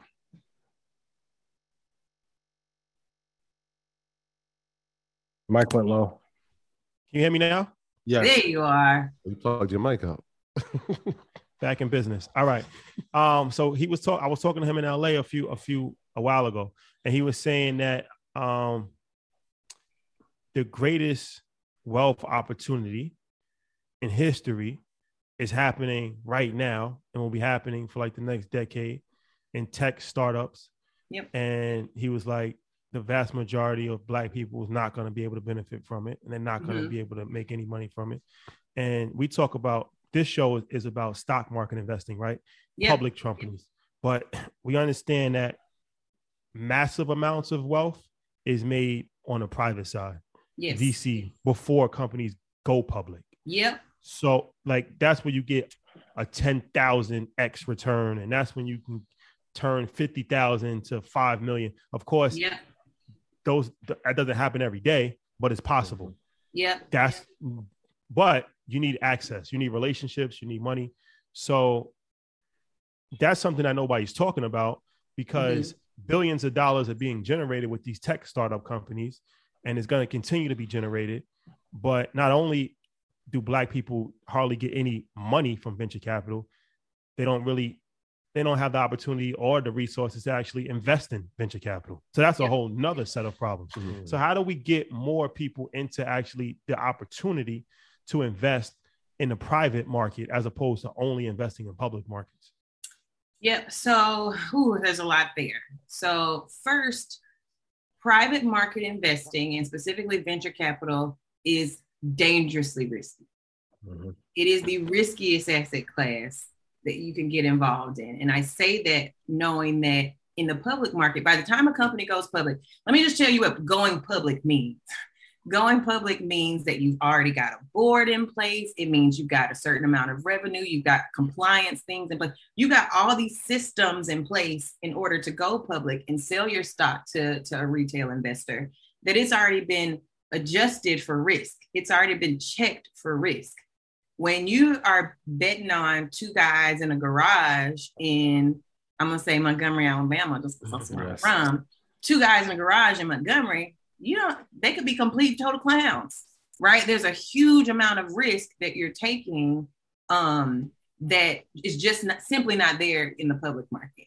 And the reason why it's so risky, again, is because venture's a long game, and it's 8 to 10 years before a company will go public or be bought.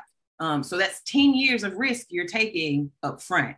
And we all know in investing, the people who take the biggest risks are the ones that are going to get the biggest reward. And so that's why venture returns are so huge, or can be really huge, because we're paying pennies on the dollar for a stock that's $30 when it goes public. Most VC firms, 6 years later, 7 years later, 6 or 7 years before, paid $1.50 per share.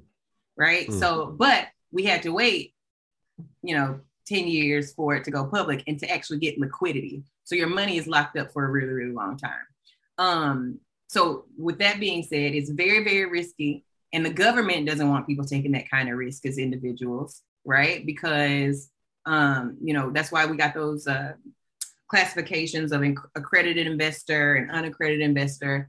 And that's because they don't want people spending their, retirement on some random idea that they heard from a person to be an investor. So it started as a means of protection, but I do think it needs to be loosened, because I think there's a lot of, well qualified, very able people who can make investment decisions, but it's really tough, and people need to be protected from that. So there has to be some balance around private and public investing. And then the last thing I'll say is, yes, Black people haven't historically been involved, but like the firms that are coming up the last couple of years with these Black general partners, I know you mentioned John Henry earlier, and the guys that he works with, I've known of at least 20 to 30, Black led or Black GP funds in the last 2 years. So I'm really, really optimistic about it.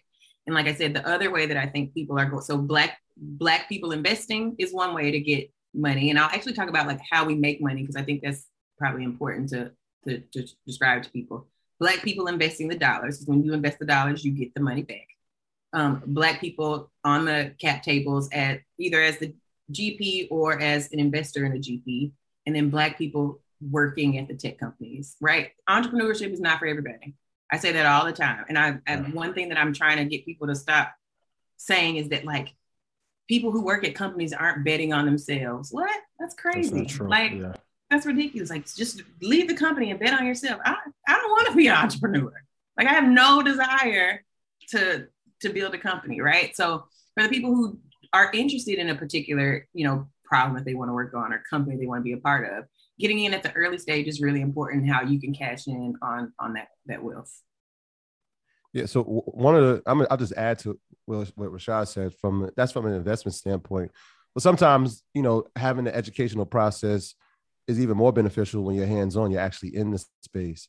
And so what are some of the opportunities and roles that come within being in a VC firm? Like how do people even apply, or what are the qualifications that they need to even be in a firm?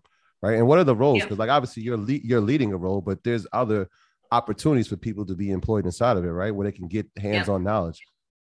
So there's space for employing in venture and employing in tech. So in venture, if you're, firms like Andreessen Horowitz, we need all kinds of people, right? We need investors.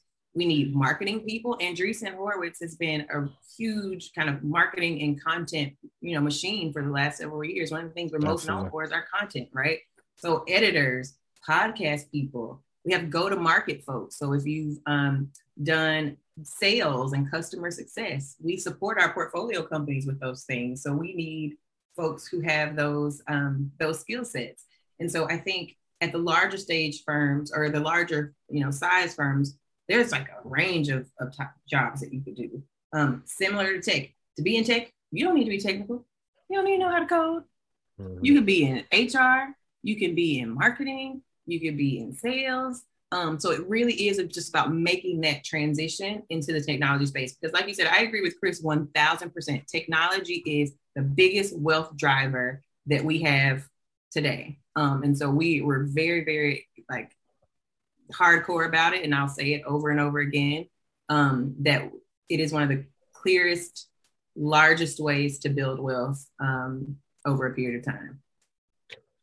What are the 3 books and 3 conferences you think people should attend or read to learn more about angel or venture capital?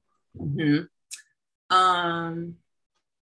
So our founder, Ben Horowitz, has a book called The Hard Thing About Hard Things. Great book. I think it was a great book about company building and the whole space. And actually Scott Cooper does not get the shine, he deserves. Scott Cooper is one of the 4 managing directors at Andreessen Horowitz.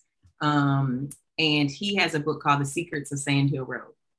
And for the folks who don't know, Sand Hill Road is considered kind of VC land, right? All of the largest kind of most active VC firms, at least from years past, are on Sand Hill Road. It's in Menlo Park. All of them are, kind of side by side, all down this road. And it's called Secrets of Sand Hill Road. And you can get the insight into what it's like, how people think about investing in companies, how the firm thinks about it. It's one of my favorite books. That's a solid one. And then one of the first ones that I read, it's like a little thin book. It's called Breaking the VC. And I'm sure y'all can agree, when it comes to things you don't know about, if you get the vocabulary down pat, you're probably 70 to 80% there. If you just learn the language that people are speaking, and it breaks down the words like investment and like carried interest and, ARR or whatever the case may be, just so you can get knowledgeable about the space and how it works. And actually, can I go back? Sorry, go ahead, Rashad. No, go ahead. I was going to say, I brought up carried interest again, and I feel like I should probably tell people about what that is and how VCs make money. Because I think this show is about how it all works and how to get people to make more money. So the way that venture firms make money is we take money from outside investors. They're called limited partners. And their hope essentially is that we'll flip it. They hope to give us money and that we'll flip it.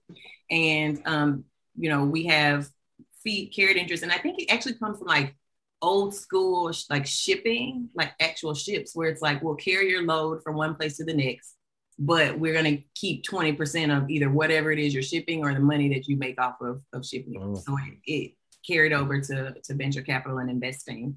And essentially, so say we raise, get $100 million from outside investors and we 3x it. So $300 million we have made from the investments that we made with that original $100 million. The $100 million is going to go back to the investors, right? You get your money back first. And then of the $200 million that's left, we're going to divide that out. Some firms take as little as 20%. Some firms take 30% if they, at least 3x it, like there's a range, but let's just say 30%. So 100 goes back to you. And then the 200 million, you get to keep 70%. And then the venture capitalists keep 30%. So if there's $200 million of profit, we'll keep 60 million. And that's how we make money.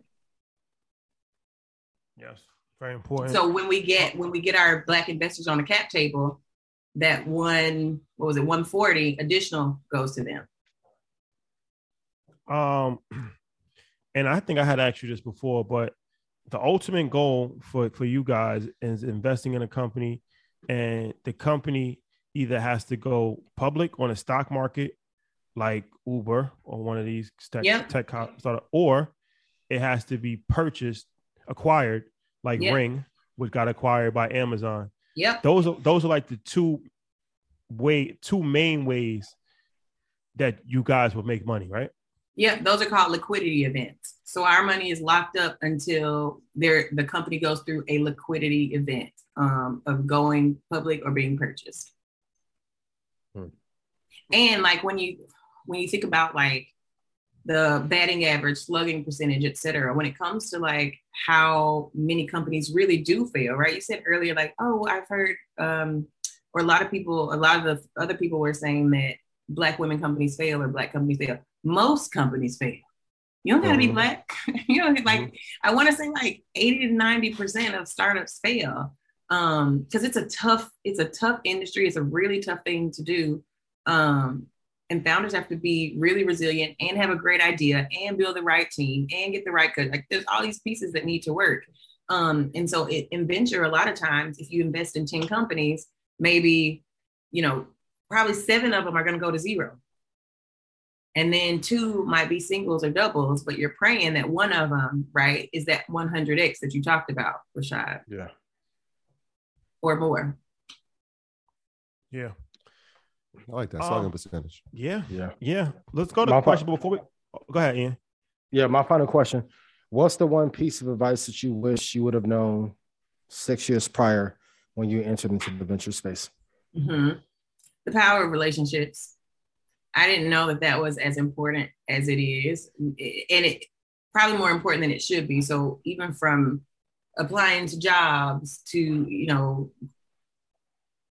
building your house to sending your kids to school, like who you know and the relationship that you can build is just really important. And when it comes to like finding new companies and sharing deals and spending time with each other, like networks are just really, really important. And I learned that the hard way because I used to, really think that like I used to think I could do everything on my own, and you just can't.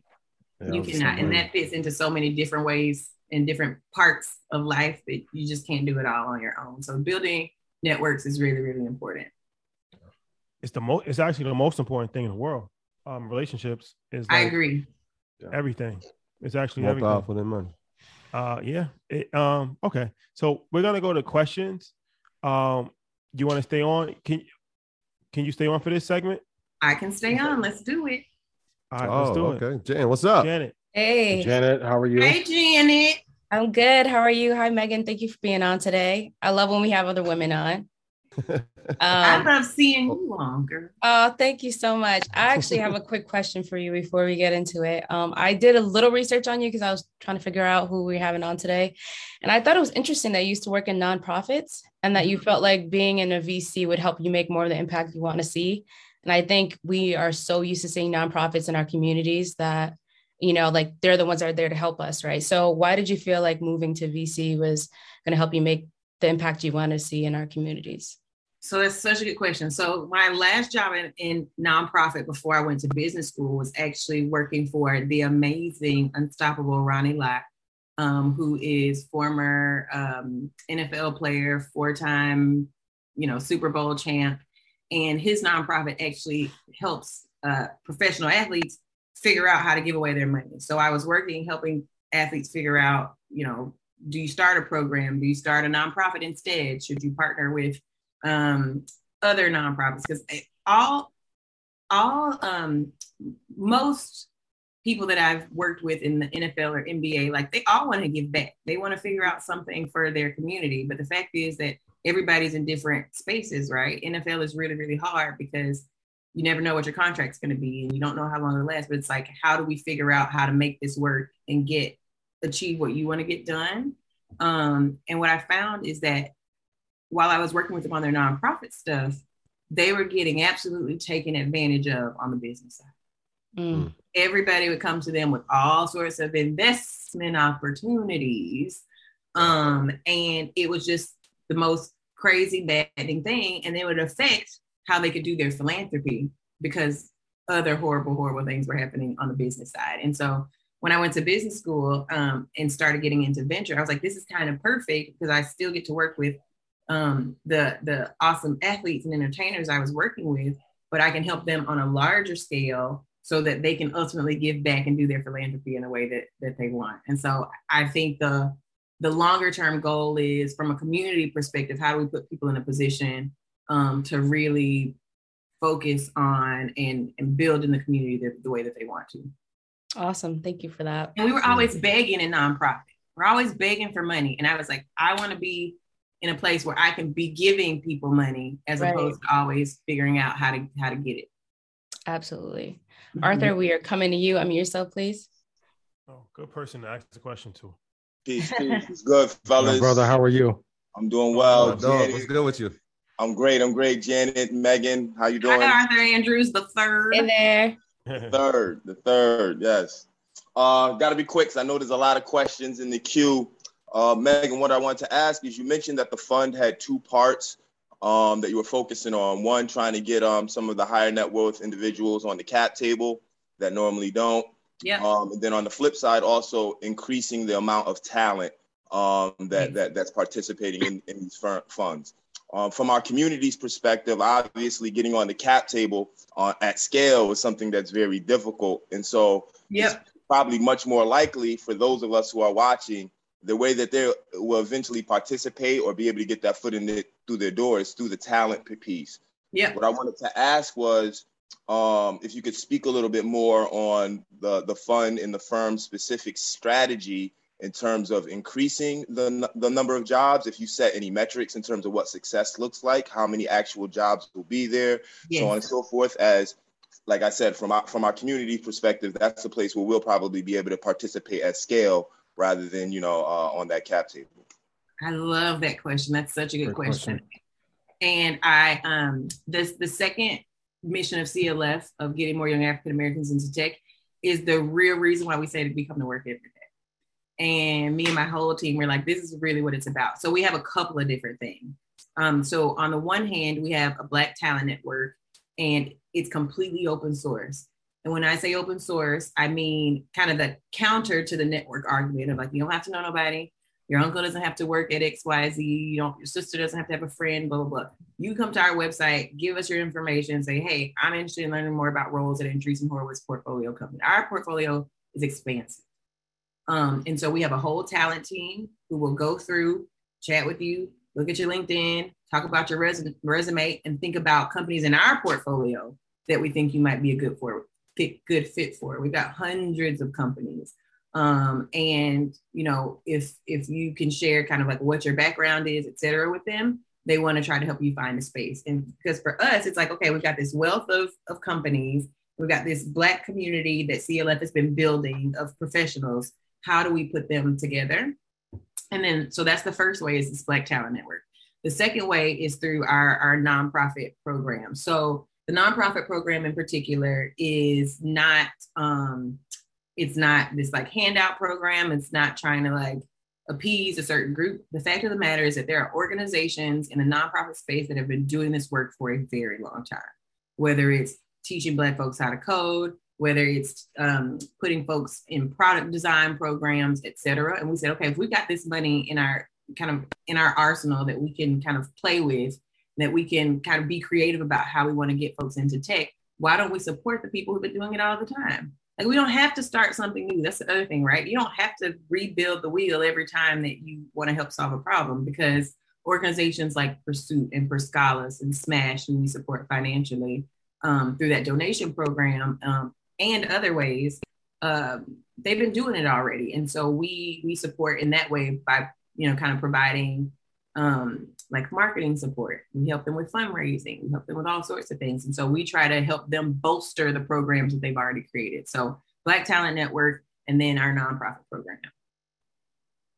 Thank you. Thank you, Arthur. And if you just go to our website, you'll see the link for the Black Talent Network. What is that site again? It is www.a16z.com/CLF. Can you say a little slower? A16Z.com/CLF. There you have it. And y'all have the social media page as well, right? We do have social media. It's at A16ZCLF, and that is on Twitter and Instagram, I believe. Elizabeth, if I'm wrong, please check me. Appreciate that question, King Arthur. Yes, Arthur. Yep. And our next Elizabeth, I'm looking at my phone. If I'm wrong, text me, girl. Our next question comes from Emmanuel. Unmute yourself, please. Yo, hello everyone. Happy Monday. Happy Monday. How are you? How's everybody doing? I'm doing well. My question is, I guess for Troy and Rashad, but I guess, I mean, anyone can answer it, especially in light of breaking news alerts.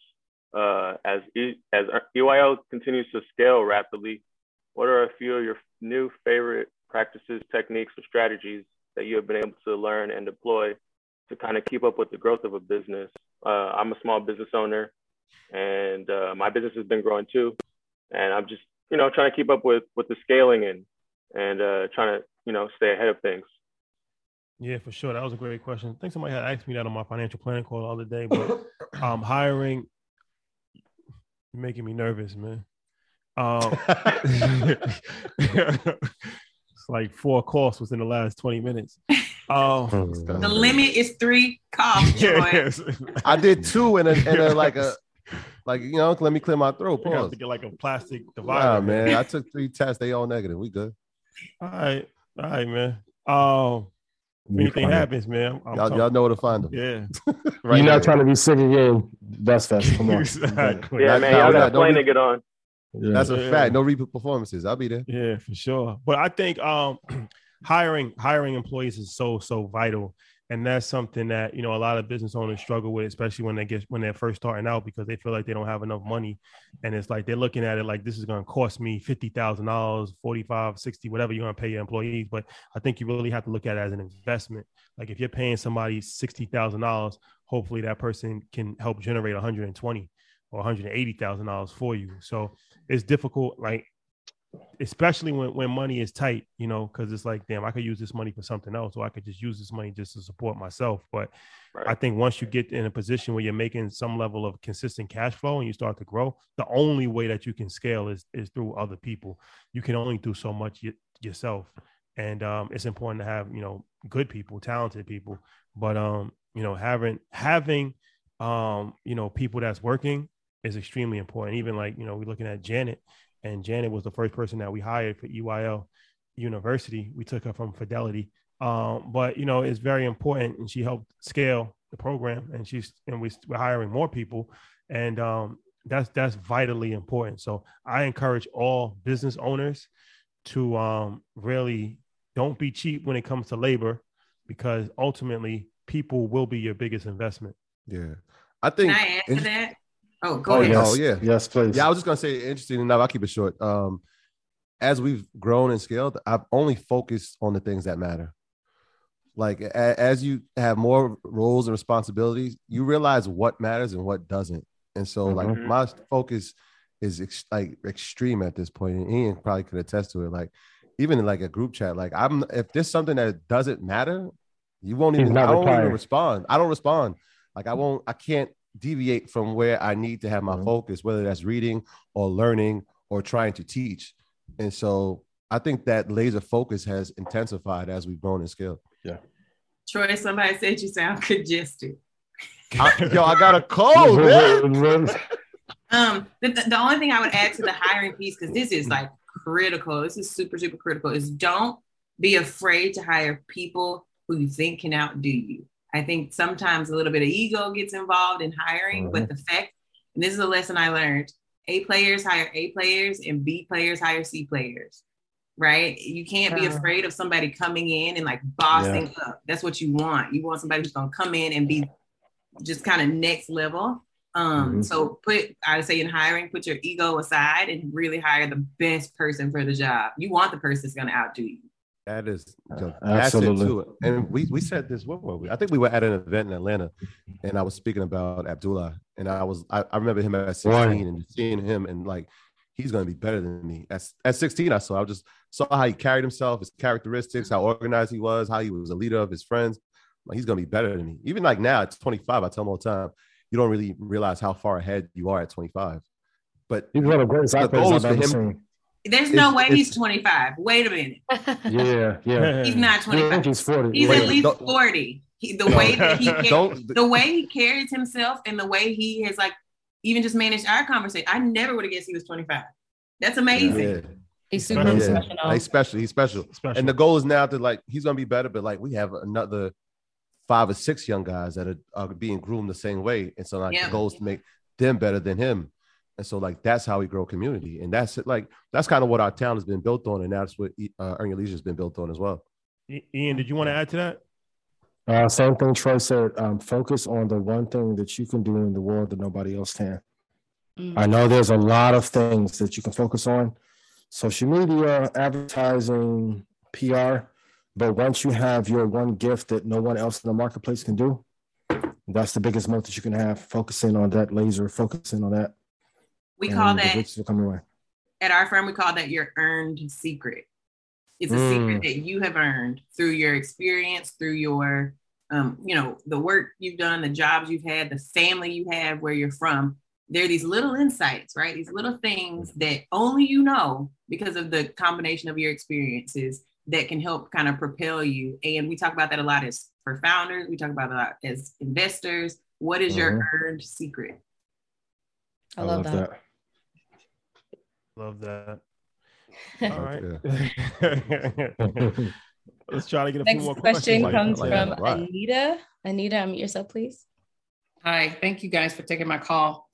When we're looking at a company balance sheet, what's the good percentage of debt versus income to determine if a company is really solid? I cannot legally answer that question for you. Ian, you want to answer that from a stock perspective? I cannot legally answer that question. In your humble opinion. I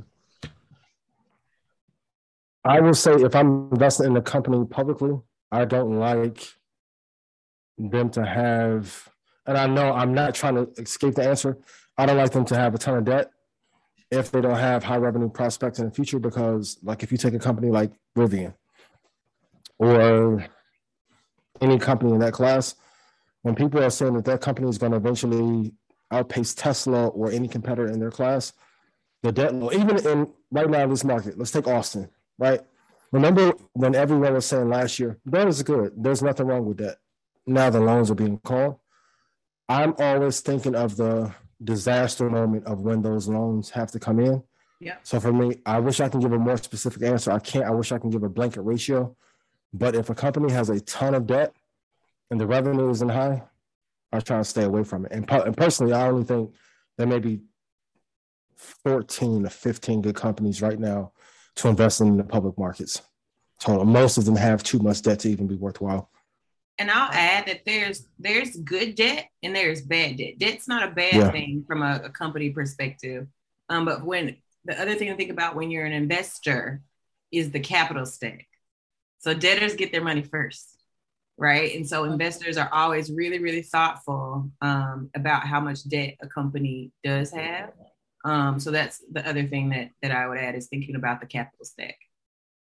Yeah, I think that even when you look at companies like Netflix, who has a lot of debt, it's problematic. And whenever you have thin profit margins, it's problematic. When you look at companies like Apple, who have no debt, even Facebook, like that's good, right? Earn your leisure, no debt. So Red Panda, no debt. Yes, very important. But these are things that it's just common sense, right? You never want to have a high level of debt because that's going to put you under tremendous financial pressure, and it doesn't give you a lot of wiggle room because there's always going to be issues. There's going to be downtimes. There's going to be supply chain issues, and like Apple can withstand anything. They're like an army, like, you know what I mean? Like they have no debt and they have the biggest war chest in world history as far as for companies. So even if everything fell apart today, they're still going to be good. It's like a regular person that has $1 million and no debt. If they lost everything, they're still going to be good for a while. Yeah. But if a regular person is making $1 million and they're spending $900,000, then they're running on thin margins. And if they lose their job now, they only got a couple of months before they got to kind of figure something out. So I feel like companies are the same way. So whenever you're looking at a company, as little to no debt is always beneficial. And once again, using the Apple analogy, they're probably the best ones for that, where they have money saved, they have no debt. That's what we tell people, right? Like put the money aside, invest your money, have an emergency fund, pay off your credit cards every month. Don't have the debt. So, and it's I think we've done it before. We've done it before, and maybe we'll do it again probably next week. But you could actually see the amount of debt a company has. Like this is public information. You can see it. You can see the PE ratio. You can see all these things. And then you can make a decision. I think what Ian said probably is the easiest thing. It's like, look, how much debt? Do they have prospects of having income to offset it? Right? There could be good debt, but having none is probably the best. So, I mean, maybe we'll do that. I'll go over that and show you how you can look at PE ratios and all that. Yeah, I think that's cool. And I was going to add that you brought up a great point around having a little versus a lot of debt. And the company example you used is really important because when you think about like what debt, you have to think about why people get debt, right? It's because they need money for something. And the companies that are using debt smartly, right? There's good debt and bad debt. The companies that are using debt in a smart way, it's because it's cheaper than equity. Mm-hmm. That's why, because you would either take debt to kind of fulfill some whatever need you have for the moment. Maybe it's like getting re-upping on your stock, of your whatever e-commerce thing you have of your widget.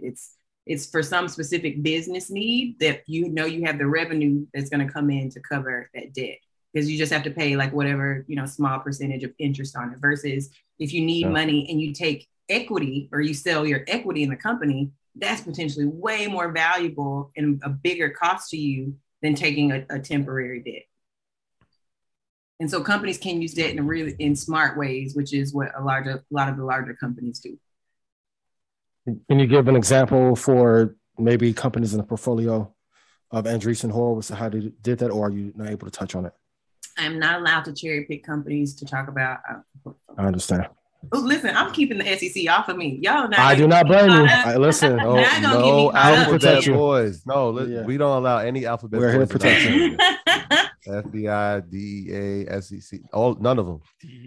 Let's get one. But also the Andreessen Horowitz portfolio is available for anybody to look at online. So if you want to go to a16z.com, it's all there. Also, you can see all the jobs at our portfolio companies on our website as well. So important. Andreessen Horowitz.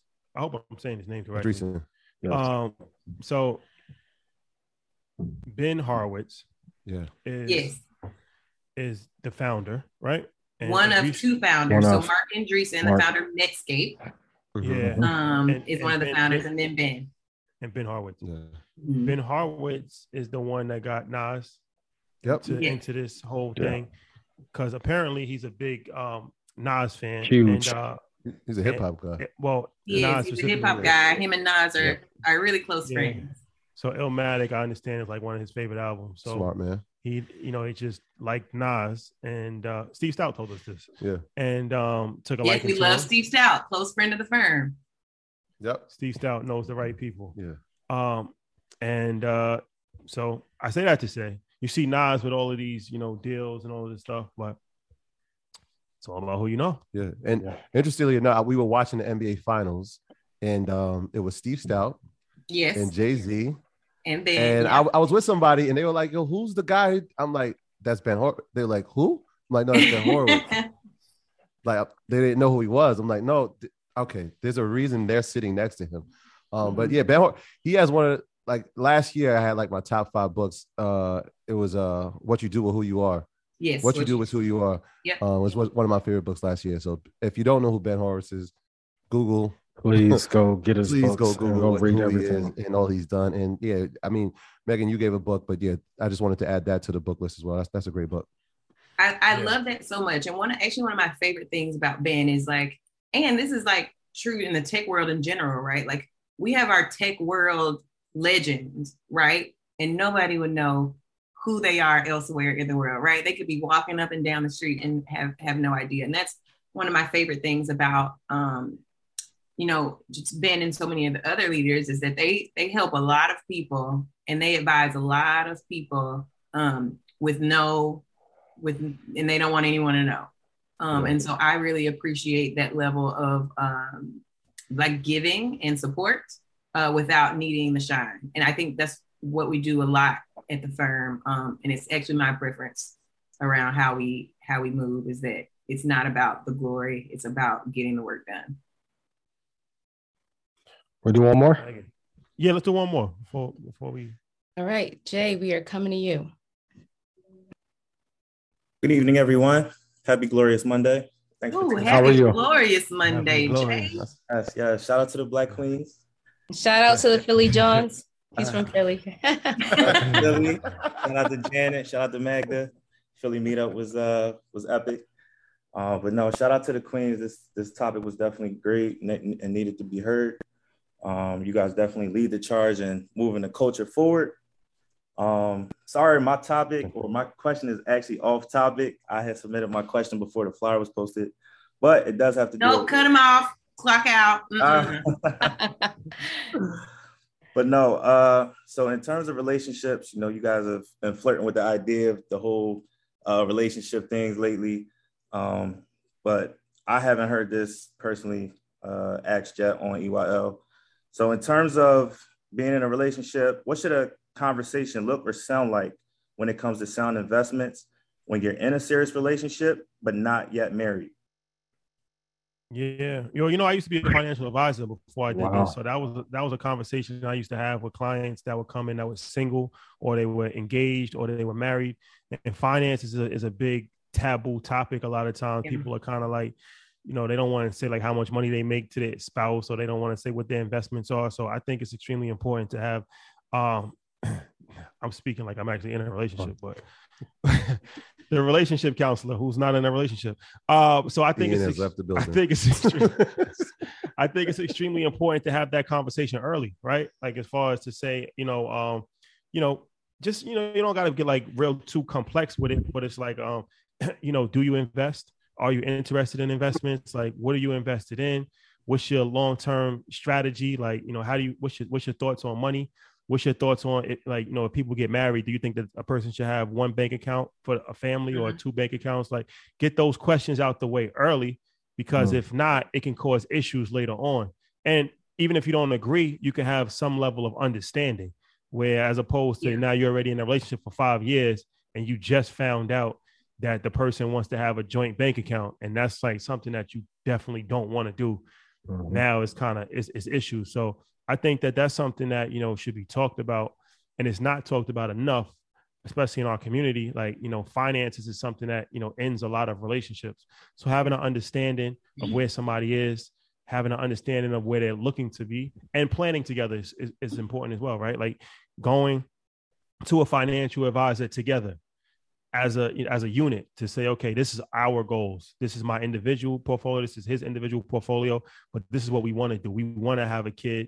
We want to plan for the future. We want to retire. What are some things? And I think that's kind of like, a group therapy session where you can actually sit down together and have a conversation with both parties there. So yeah. I think, the relationship show is definitely coming. Don't worry. EYL, Earn Your Love. Go trademark that.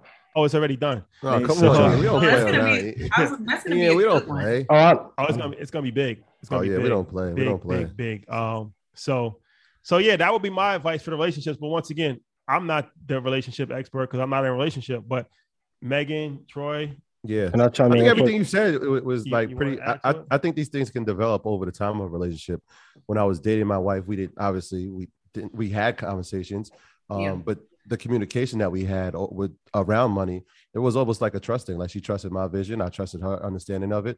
As we developed into a marriage, obviously we had conversations about having an account. She saw my interest in money, and it encouraged her, and vice versa. And then obviously when I started investing, she just trusted everything I was doing. So it was like I felt like secure in it because I'm like, all right, if she trusts me, I'm going to make sure we make the right decisions for our family. And then at a certain point, she was showing that my love for it and said, look, I want to have my own brokerage account. And so that encouraged me to now teach her about investing. Oh, what's going on, Xander? that encouraged me to teach her. And now she has her own brokerage account. And now we get to learn together. So it's about communication and not saying that we're going to have everything at once. Like, hey, we're about to be engaged. Let's get a bank account together. Let's have a joint account. I know that's one of the conversations we even had earlier in my financial planning journey. It was like, are you going to think about this at some point? And I'm like, yeah, rather than say, honey, can I borrow this? Or honey, can I borrow? Let's just create a lump sum that if we ever need to pull from, we have it. And so these things can be developed over a course of relationship and obviously over the course of marriage, but having communication about it is vitally important. I agree. That communication point is so important. I've been married for 9 years now. And it's so funny because I work in finance and my husband is a therapist. He's specifically a marriage and family therapist. So kind of when you talk about relationship money, I'm like, that's a common conversation in my house. But I think you hit the nail on the head. It's about having a conversation. But the other thing that I think people don't account for is that feelings change, right? Maybe you're a big spender early in the relationship and you become a saver. You're a saver and you're like, dang, I've been saving for so long. I never treat myself. And then you become a spender, right? So the communication is the biggest part. There's no other way around it. There's no way around it. Yeah. It's going to be tough to explain those withdrawals. I appreciate that.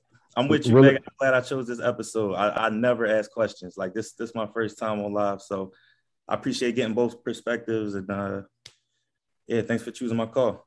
Oh, wait. He ain't about to go. And he just drank his smoothie. So let's go. Ian, what's in the smoothie? Zen juice. Zen juice. You know what I'm saying? Text me the recipe. I got you.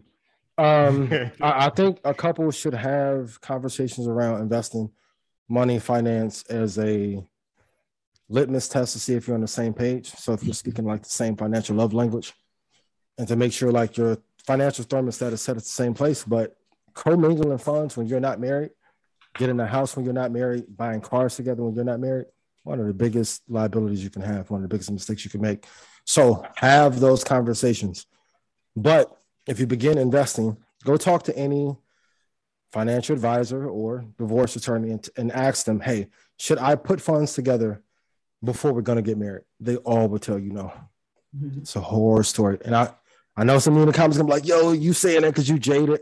I'm not jaded. I'm good. I didn't do that. So that wasn't my story. But for the friends that I know that have, yes, baby, you can have that. Thank you. Thank you for asking. I love you. It's led to disaster until you are technically one unit. And someone being wifey does not count. That's been banned for 9 years. You're my wifey. So wifey's not a wife? No. Wifey's a title that men give to women that they don't want to go elsewhere. Earn your love. This feels like a good This feels like a good Instagram $500 date question. Like, should you or should you not get a bank account with your boyfriend? Why are you doing that to us? We should put it on Instagram when we should get votes. Mike, put this up. You try to bring back bad memories. It was good content. It was great content. It was great content. It invoked emotion. Rest in peace to Kevin Samuels. That was an excellent response clip. Yeah, it invoked emotions, and people that I didn't think it would invoke emotions in. So, yeah. You never know. You never know what the spark is. You never know. We gotta have Megan at Invest Fest. Yes. Well, you said what? We gotta have you at Invest Fest. Come on.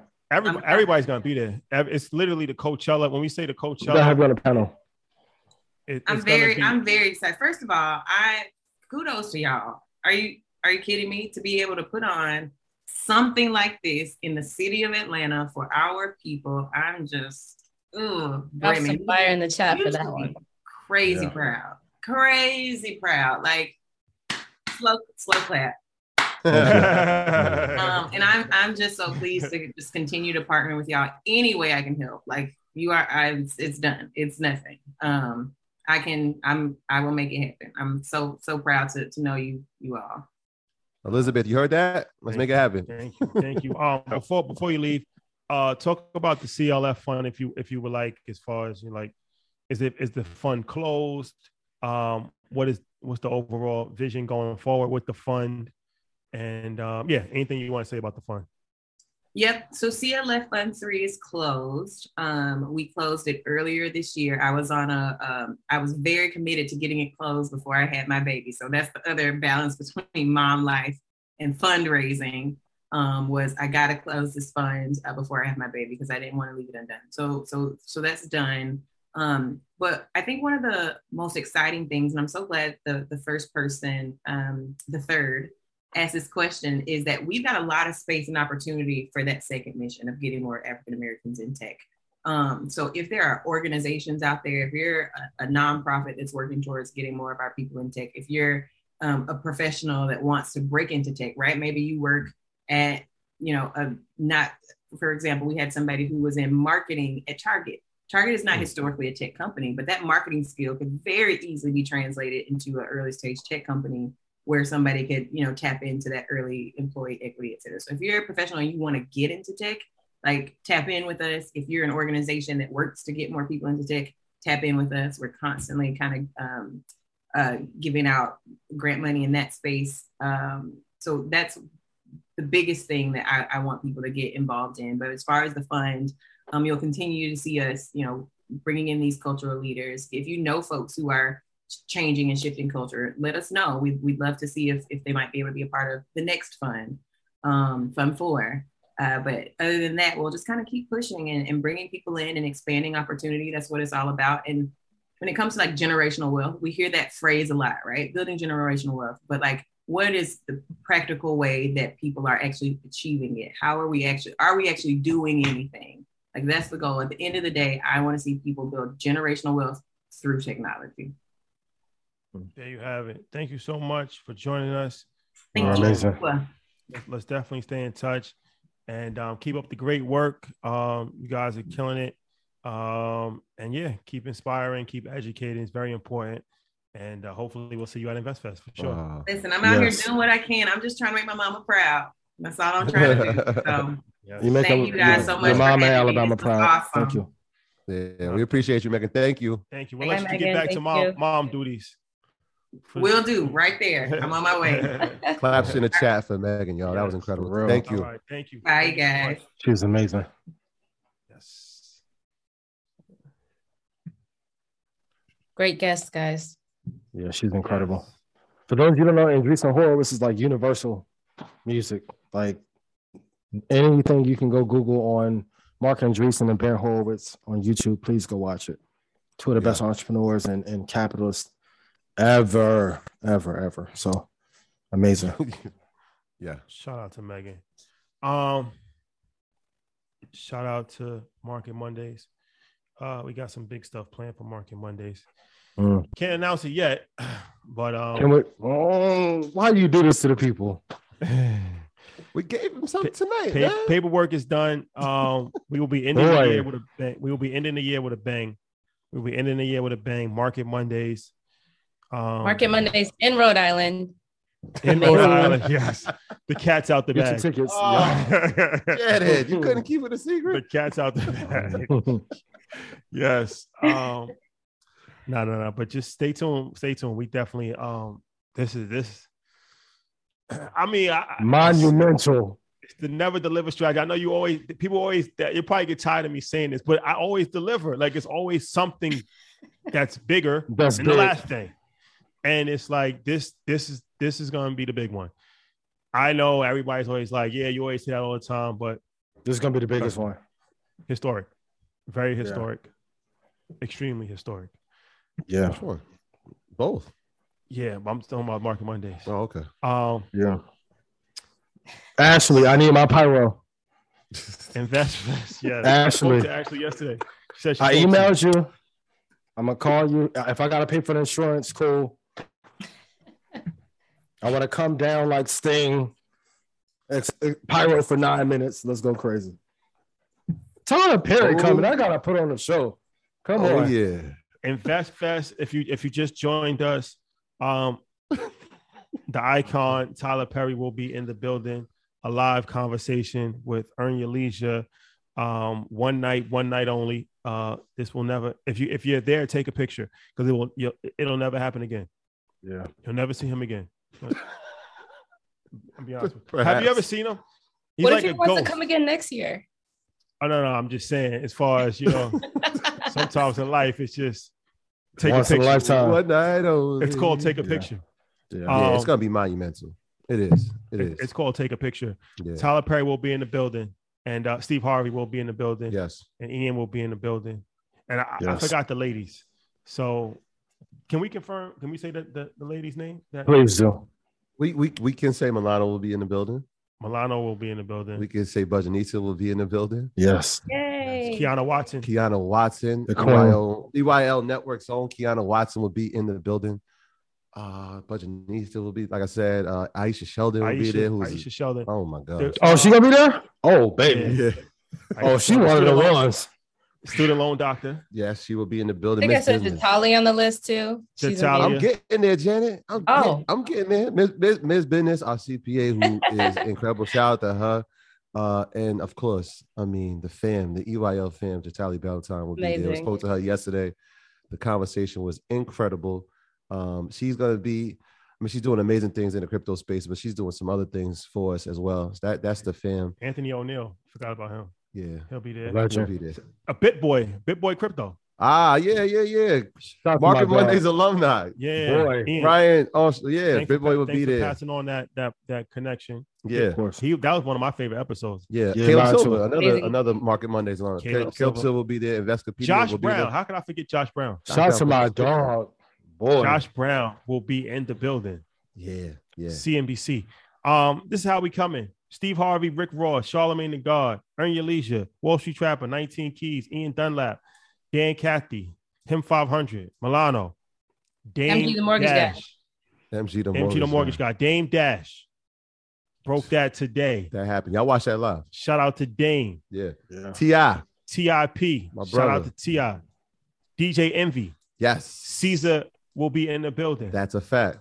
The Jamel man King. with 1,000 doors. Jamel King. 9 to 5 million. What? Yeah. This is a legendary lineup. Musical performance. Hey, Ian, here's the craziest part. We're not done yet. Janet will be in the building. Janet. Yes. I will be in the building. We're not done. Oh, man. We're not done. David Shands. Ash Cash. The whole network going to be there. It's a fact. The earners will be in the building. I can't wait to see the earners. Yeah. Drip report. I will be in my. Listen, what are we doing? We just had a meeting this week. I had a meeting with my stylist. Friday? Yeah. I have mine today. I will be in full regalia. Yo, here's the crazy part. I'll let them in a little see. I had a design and he was like, "Now Shai's doing this." I said, "No, he's not." He said, "He's doing this." First to market. I said, all right. Very important. Switch the fabric. I said switch the fabric. The fabrics. So you guys be wearing sneakers or? You never know. You never know. You know I'm gonna come with something clean. You know that's a fact. That's a fact. Something clean and something that you probably never seen before. I like being first to market when it comes to these kicks. We do like Vanity Fair gold cover. Yo, shout out to Cool Kai. Shout out to Kai, absolutely. Black owned sneaker designer. He sent us some kicks. Fire. Really dope. Fire. Really dope. Shout out to Kai. Yeah. Black owned, doing his thing and killing the game right now. So definitely. But drip responsibly at all times, please, especially for VIP night. Oh yeah. We need to put out a disclaimer. I don't know if you know Terrence J. If you've ever been in his vibe, Terrence J. is coordinating VIP night for us. Legend. Wait, so what's the dress code like? Fly. Yeah, fly. Amazing. Grammys. That's the only requirement. Just be fly.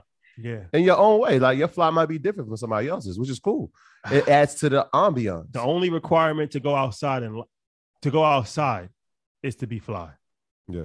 You should never go outside if you're not dripped responsibly. You never know who's gonna see you for the first time. Or the last time. That's a fact. How they gonna remember you? What Fab say? I dress like I'm gonna run into my ex. Boy, shout out to my Very exes. important. You won't be there with me this year. I dress like I'm gonna run into my ex. If you follow that rule, you'll go far. Yes. That's good seeing you too. How you been? Shout out to Jose. Jose, the credit dude, will be in the building. He in the chat. They say he's in the chat right now. Yes, Jose, the credit dude. One of the most amazing human beings. One of my favorite people. One of my favorite people in life. Absolutely. And he's one of the most knowledgeable people in life. We gotta get him on this show one time just to talk about. Absolutely. Because he's so incredible. He's so smart. We got a guest next week. Huh? Oh, we got a guest next week. I'm gonna put something in the chat after this. It might call palm trees. It might be palm trees. It's called on-site location. It might be on site. So. Hey, let me know because I was about to go to Puerto Rico. Let me know. I'll Ginobili real quick. Xander, we ain't going to Puerto Rico Thursday. I'll put you back a couple days. Unless we can do Puerto Rico. Hey, man. Hey. And family and friends, we got 50 slots to open up for women only for Ian's Yacht Extravaganza. Please do not miss a I saw that. Only women, please. I ain't taking pictures, but no. Shout out to Michael Jordan, but 50 slots only. Only for women. This will be a legendary boat experience. I looked at it. This is going to be a situation. This is going to be a situation, my brother. This is what we're doing because I had a situation. I don't even know if I told you yet. We're gonna be in. We got a shout out to American Life Insurance. Yes. We got booked for a show in Milwaukee that day. So I told Abdullah, like, yo, we have to be in Miami. It's non-negotiable. That's why I asked you what time you're joining. It's over with? Oh, all the slots gone. I'm sorry. Yeah, that fast. The Earn Your Leisure family will be there. Oh, so that's why I asked you what time it starts. So we got the thing in Milwaukee in the morning, and then we're gonna catch a plane. I think it's a connecting flight. Yeah. We will be in Miami at 7:00. We will go straight to the boat. Straight to the boat. Janet, your invite coming. Kiana cursed me out earlier. Your invite is coming. I love you. Y'all family. But I'll put y'all in the 50 with them, but personal invite's coming. We're going to go straight to the boat. We're going to party all night. We might back on the plane. We might be at an after hour spot after. Yeah. We will be. Booby trap on after dark. Booby trap on the river, perhaps. The thoughts and comments expressed by Rashad Bilal are his only. And then we're gonna fly to New York. Yeah, we back in the New York. Morning for DJ Envy and Caesar's seminar. Okay. So we're gonna be in 3 cities in one day. Legendary. Y'all connecting fight for me. I appreciate that. That's tough. Had to do it. That's man. tough. Yo, I appreciate that. Do it. You know, that's a deal breaker. Had to do it. But we said for me too. Yeah. It's very important. 40th birthday. Got to be there. I mean, we 82, man. You was there at mine. I got to be at yours, man. That's how we doing it. It was a blast. LeJune, yours coming. I got you. I love you. You in a 50-pack too. So 50-pack. Oh, Terrence Jason, he bringing a 10-pack. 10. That's standard. I digress. Terrence 5 top 10 all time snipers. He's up there. We got to get Frenchie on there. French Montana. They had the 10 snipers. Boy. Did you read? Did you see them? The 10 Snipe Commandments? I know French shot the video Indictment. I know French shot the video Indictment. I know he had to see our banner when he was shooting a jump shot. Shout out to Dykeman. Yeah. After party. The after party at Josephine Lounge on Saturday will be legendary. Boy. It's gonna be one of those weekends. Yeah. I love y'all. Yeah. Shout out to Josephine. Be mindful. I just encourage get there early. I just encourage everybody to be mindful. Yeah, and get there early, please.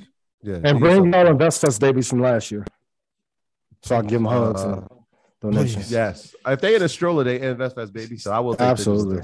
Stimulus checks. Yeah. InvestFest is for hours 10 o'clock in the morning to 7 o'clock at night every day for general admission. It's a little confusing on the website. Somebody had asked, but it starts at 10 o'clock in the morning. So get there early. Get there at 9 o'clock. Yeah. So then you figure like 10,000 people trying to get their lanyards. Get there early, please. Bring your lunch. Food trucks. It will be a lot of food trucks, but it won't be enough.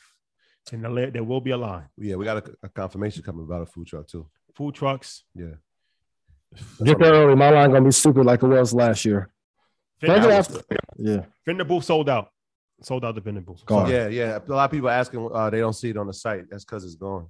So shout out to all the vendors that'll be in the building that took action. They didn't wait. They didn't hesitate. They jumped on it. And shout out to in your financial planning call. Somebody was like kind of on the fence, and then we had a caller call in and said, "Look, it was worth every dollar that I spent because I made it within the first day, and we still had 2 more to go." Catch me at the merch table. I'll be at the Red Panda merch table, and I will be at the EYL merch table. Yeah, I'll be over there too. Yeah. Bam! I need order. Where y'all get them shirt? Them Egyptian cotton. Bam went crazy on the new. I'm like, boy, this feel like Gucci. Really great quality. Boy, and I'm not just saying it because I'm here. Boy, soft fellas, like get a shirt. Asses of liabilities. Put your lady in it that night. She's like, "Oh, this feels so good. I love you." Oh, the women. That's one of them vibes. The women merch is going crazy. The crop top hoodies and the tank tops. Oh yeah. The crop top hoodies go crazy. Women's merch, Yeah, it's looking good. Workout. I seen them working out in it. It's dope, man. I love it. It's encouraging fitness. Yes. What y'all want? Red Panda jerseys? What we doing? What up? I seen you in that yoga pose yesterday, Smith dog. Shout out to Smith. Love you, my guy. Look, it's been real. Rio Ferdinand. Yeah. Tamal. Shout out to the UK. Shout out to Manchester United. Yeah. Very important. Yeah. Shout out to all the football players out there. Football with a U, which we call soccer in America. International, global vibes. We love you guys. Stay encouraged. Shout out to Ladun. He told me that's my dog. He told me he spoke to you. Shout out to Ladun, man. Good dude. I was with him yesterday. Yeah. Good brother. Shout out to the Tube. They told me to drink my gold water. Yes. All right. Keys, what up? Shout out to 19 Keys. Ally? Yeah, folks. We want to let you know about a great, not just a great choice for you if you're looking to bank or invest. Ally is a leading digital financial service company with passionate customer service and is relentlessly focused on doing it right for both customers and communities. Ally is giving our Market Monday viewers, that means every one of you listening right now, a special offer on ally.com/EYL so that you can save, invest, and spend on the things that matter most to you. Again, that's ally.com/EYL. For everything we need, we're all better off with an Ally. Securities products and services are offered through Ally Invest Securities LLC, member FINRA/SIPC. Shout out to the good folks at Ally. Ally, let me get a blazer. A small Shout out to LeBron, who apparently he did not speak to Russell Westbrook. Why are you shouting him out for that, man? It's his teammate. No, I'm just saying that's Come on, man. awkward. I tell you the type of teammate he is, right? That's an awkward moment. But shout out to Russell Westbrook too, though. Russell Westbrook's one of my favorite players of all time. That's a real one, man. But that's an awkward moment. I mean, it's awkward. They were on different sides of the court. Shout out Kyrie. Shout out to Kyrie. Boy, LA, big city of dreams. Boy, LA, let's make this happen. We got to see Kyrie and LeBron reunited. It's extremely important. I could have broke the internet in Vegas. I kept my promise. I wasn't gonna say nothing. Boy, it's gonna happen. It's gonna happen. You heard it there. Yeah. Ian Windhurst. Wait, Ian Windhorst, that's a fact. Yes. Breaking news. My name is my name. Kevin Durant. Yeah, that's kind of disturbing, right? Very disturbing. Yeah. Why? Very disturbing. Well, you would think if he wants to be traded, they're gonna figure out a way to make him put him on a team. Part of the reason is that no team. He doesn't want to go to just any team. Exactly. So there's not really a lot of teams that he can go to that have the things that the other team is willing to Kevin take back. Durant's legacy tarnished if he goes to Golden State? Yeah. Perkins said it is. I don't think so, but the interwebs will say yes. I think Kevin Durant probably is one of the top 5 players of his generation, hands down. If you just one-on-one of this generation, any generation, no, he top 3 of this generation, top 2 of this generation. But some players just want to play, and let's be honest, we talked about it with OKC. Shout out to everybody at OKC. I don't want to ruin any relationships. If I was managing Oklahoma City and I had Harden, Durant, and Westbrook, and they all left, you would say I was a failed GM. True. You wouldn't say that the players left, right? So maybe Brooklyn mismanaged what they had there. Oh, you think it's the management? Listen, when it's black athletes or black talent, it's always the talent or the players. Well, Sam Presti in OKC actually brought them back to the playoffs with Chris Paul, which was pretty incredible. And they got a good young team now. He's not going to have 3 Hall of Famers. So imagine if I had Elon, Zuckerberg, no, he botched it. They definitely botched it. And Gates in one company, and then I let them go. They made a poor decision. They could have extended Harden $5 more million, but they decided to use it for Ibaka. It was a bad decision. Serge Ibaka. Yeah. They extended him and didn't give Harden obviously the $5 million that he could have. NBA money's off the chain, man. Boy got $300 million. When I saw Joker get what he get, I'm like, what is this for the ball? Highest paid player. He was doing the drill dance. Oh, he's outside. Hey, in Serbia, he was doing the Brooklyn drill dance. That's where it started at. Luka going to be a problem this year. You see Luka is a problem in shape. Yeah, he lost about 15. The boy got in shape. Yeah, he lost about 15. Luka's a problem every year. Somebody said, Janet, what do you think about that? What do you think about how Luka getting in shape? You need to be on Jalen Rose's sports show or something, man. Shout out to Jalen. Shout out to Detroit. What up, though? Because the sports conversation is important and it's needed. We back in the parking lot again. Yeah. We should do a whole show from the parking lot. We should do a sports show from the parking lot. Y'all argue too much though. It's about sports. That's good TV. Notre Dame is joining the Big Ten this year. I heard. That's not what they still independent though. Yep. They still independent. Yep. That was classic episode. That was a classic episode. Shout out to Notre Dame. But now they got USC joining the Big Ten. Like, what the hell is that? Stupid. This whole college thing is just ridiculous. How is Southern California going to be the Big Ten? It's all about money. It's all about money. It's a joke. All right, guys. Text this number, 516-217-2291. Please only text if you're serious. I understand that it's been all kinds of spam that has come through that number. Don't only text. Just complete. Obviously, $1,000 is not going to get it done. I'm sorry. That's not going to happen. So please, that is for if you want to take a private plane with me, Troy, and Matt to InvestFest and pretty much shadow us for the whole weekend, and be everywhere that we're at, backstage, meeting people. That's going to be crazy. That's crazy. That's actually ridiculous. Yeah, serious question. How much do you think that's worth? 50 piece easy. 50 piece. Him 500 did it, and he got $100,000. I don't be if people can just be in our group chat. There's at least $4 or $5 million worth of ideas and strategy, and that alone. Yeah.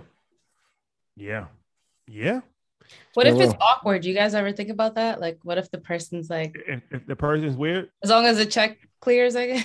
Well, we good, man. We're friendly people. Yeah, it could always be worse.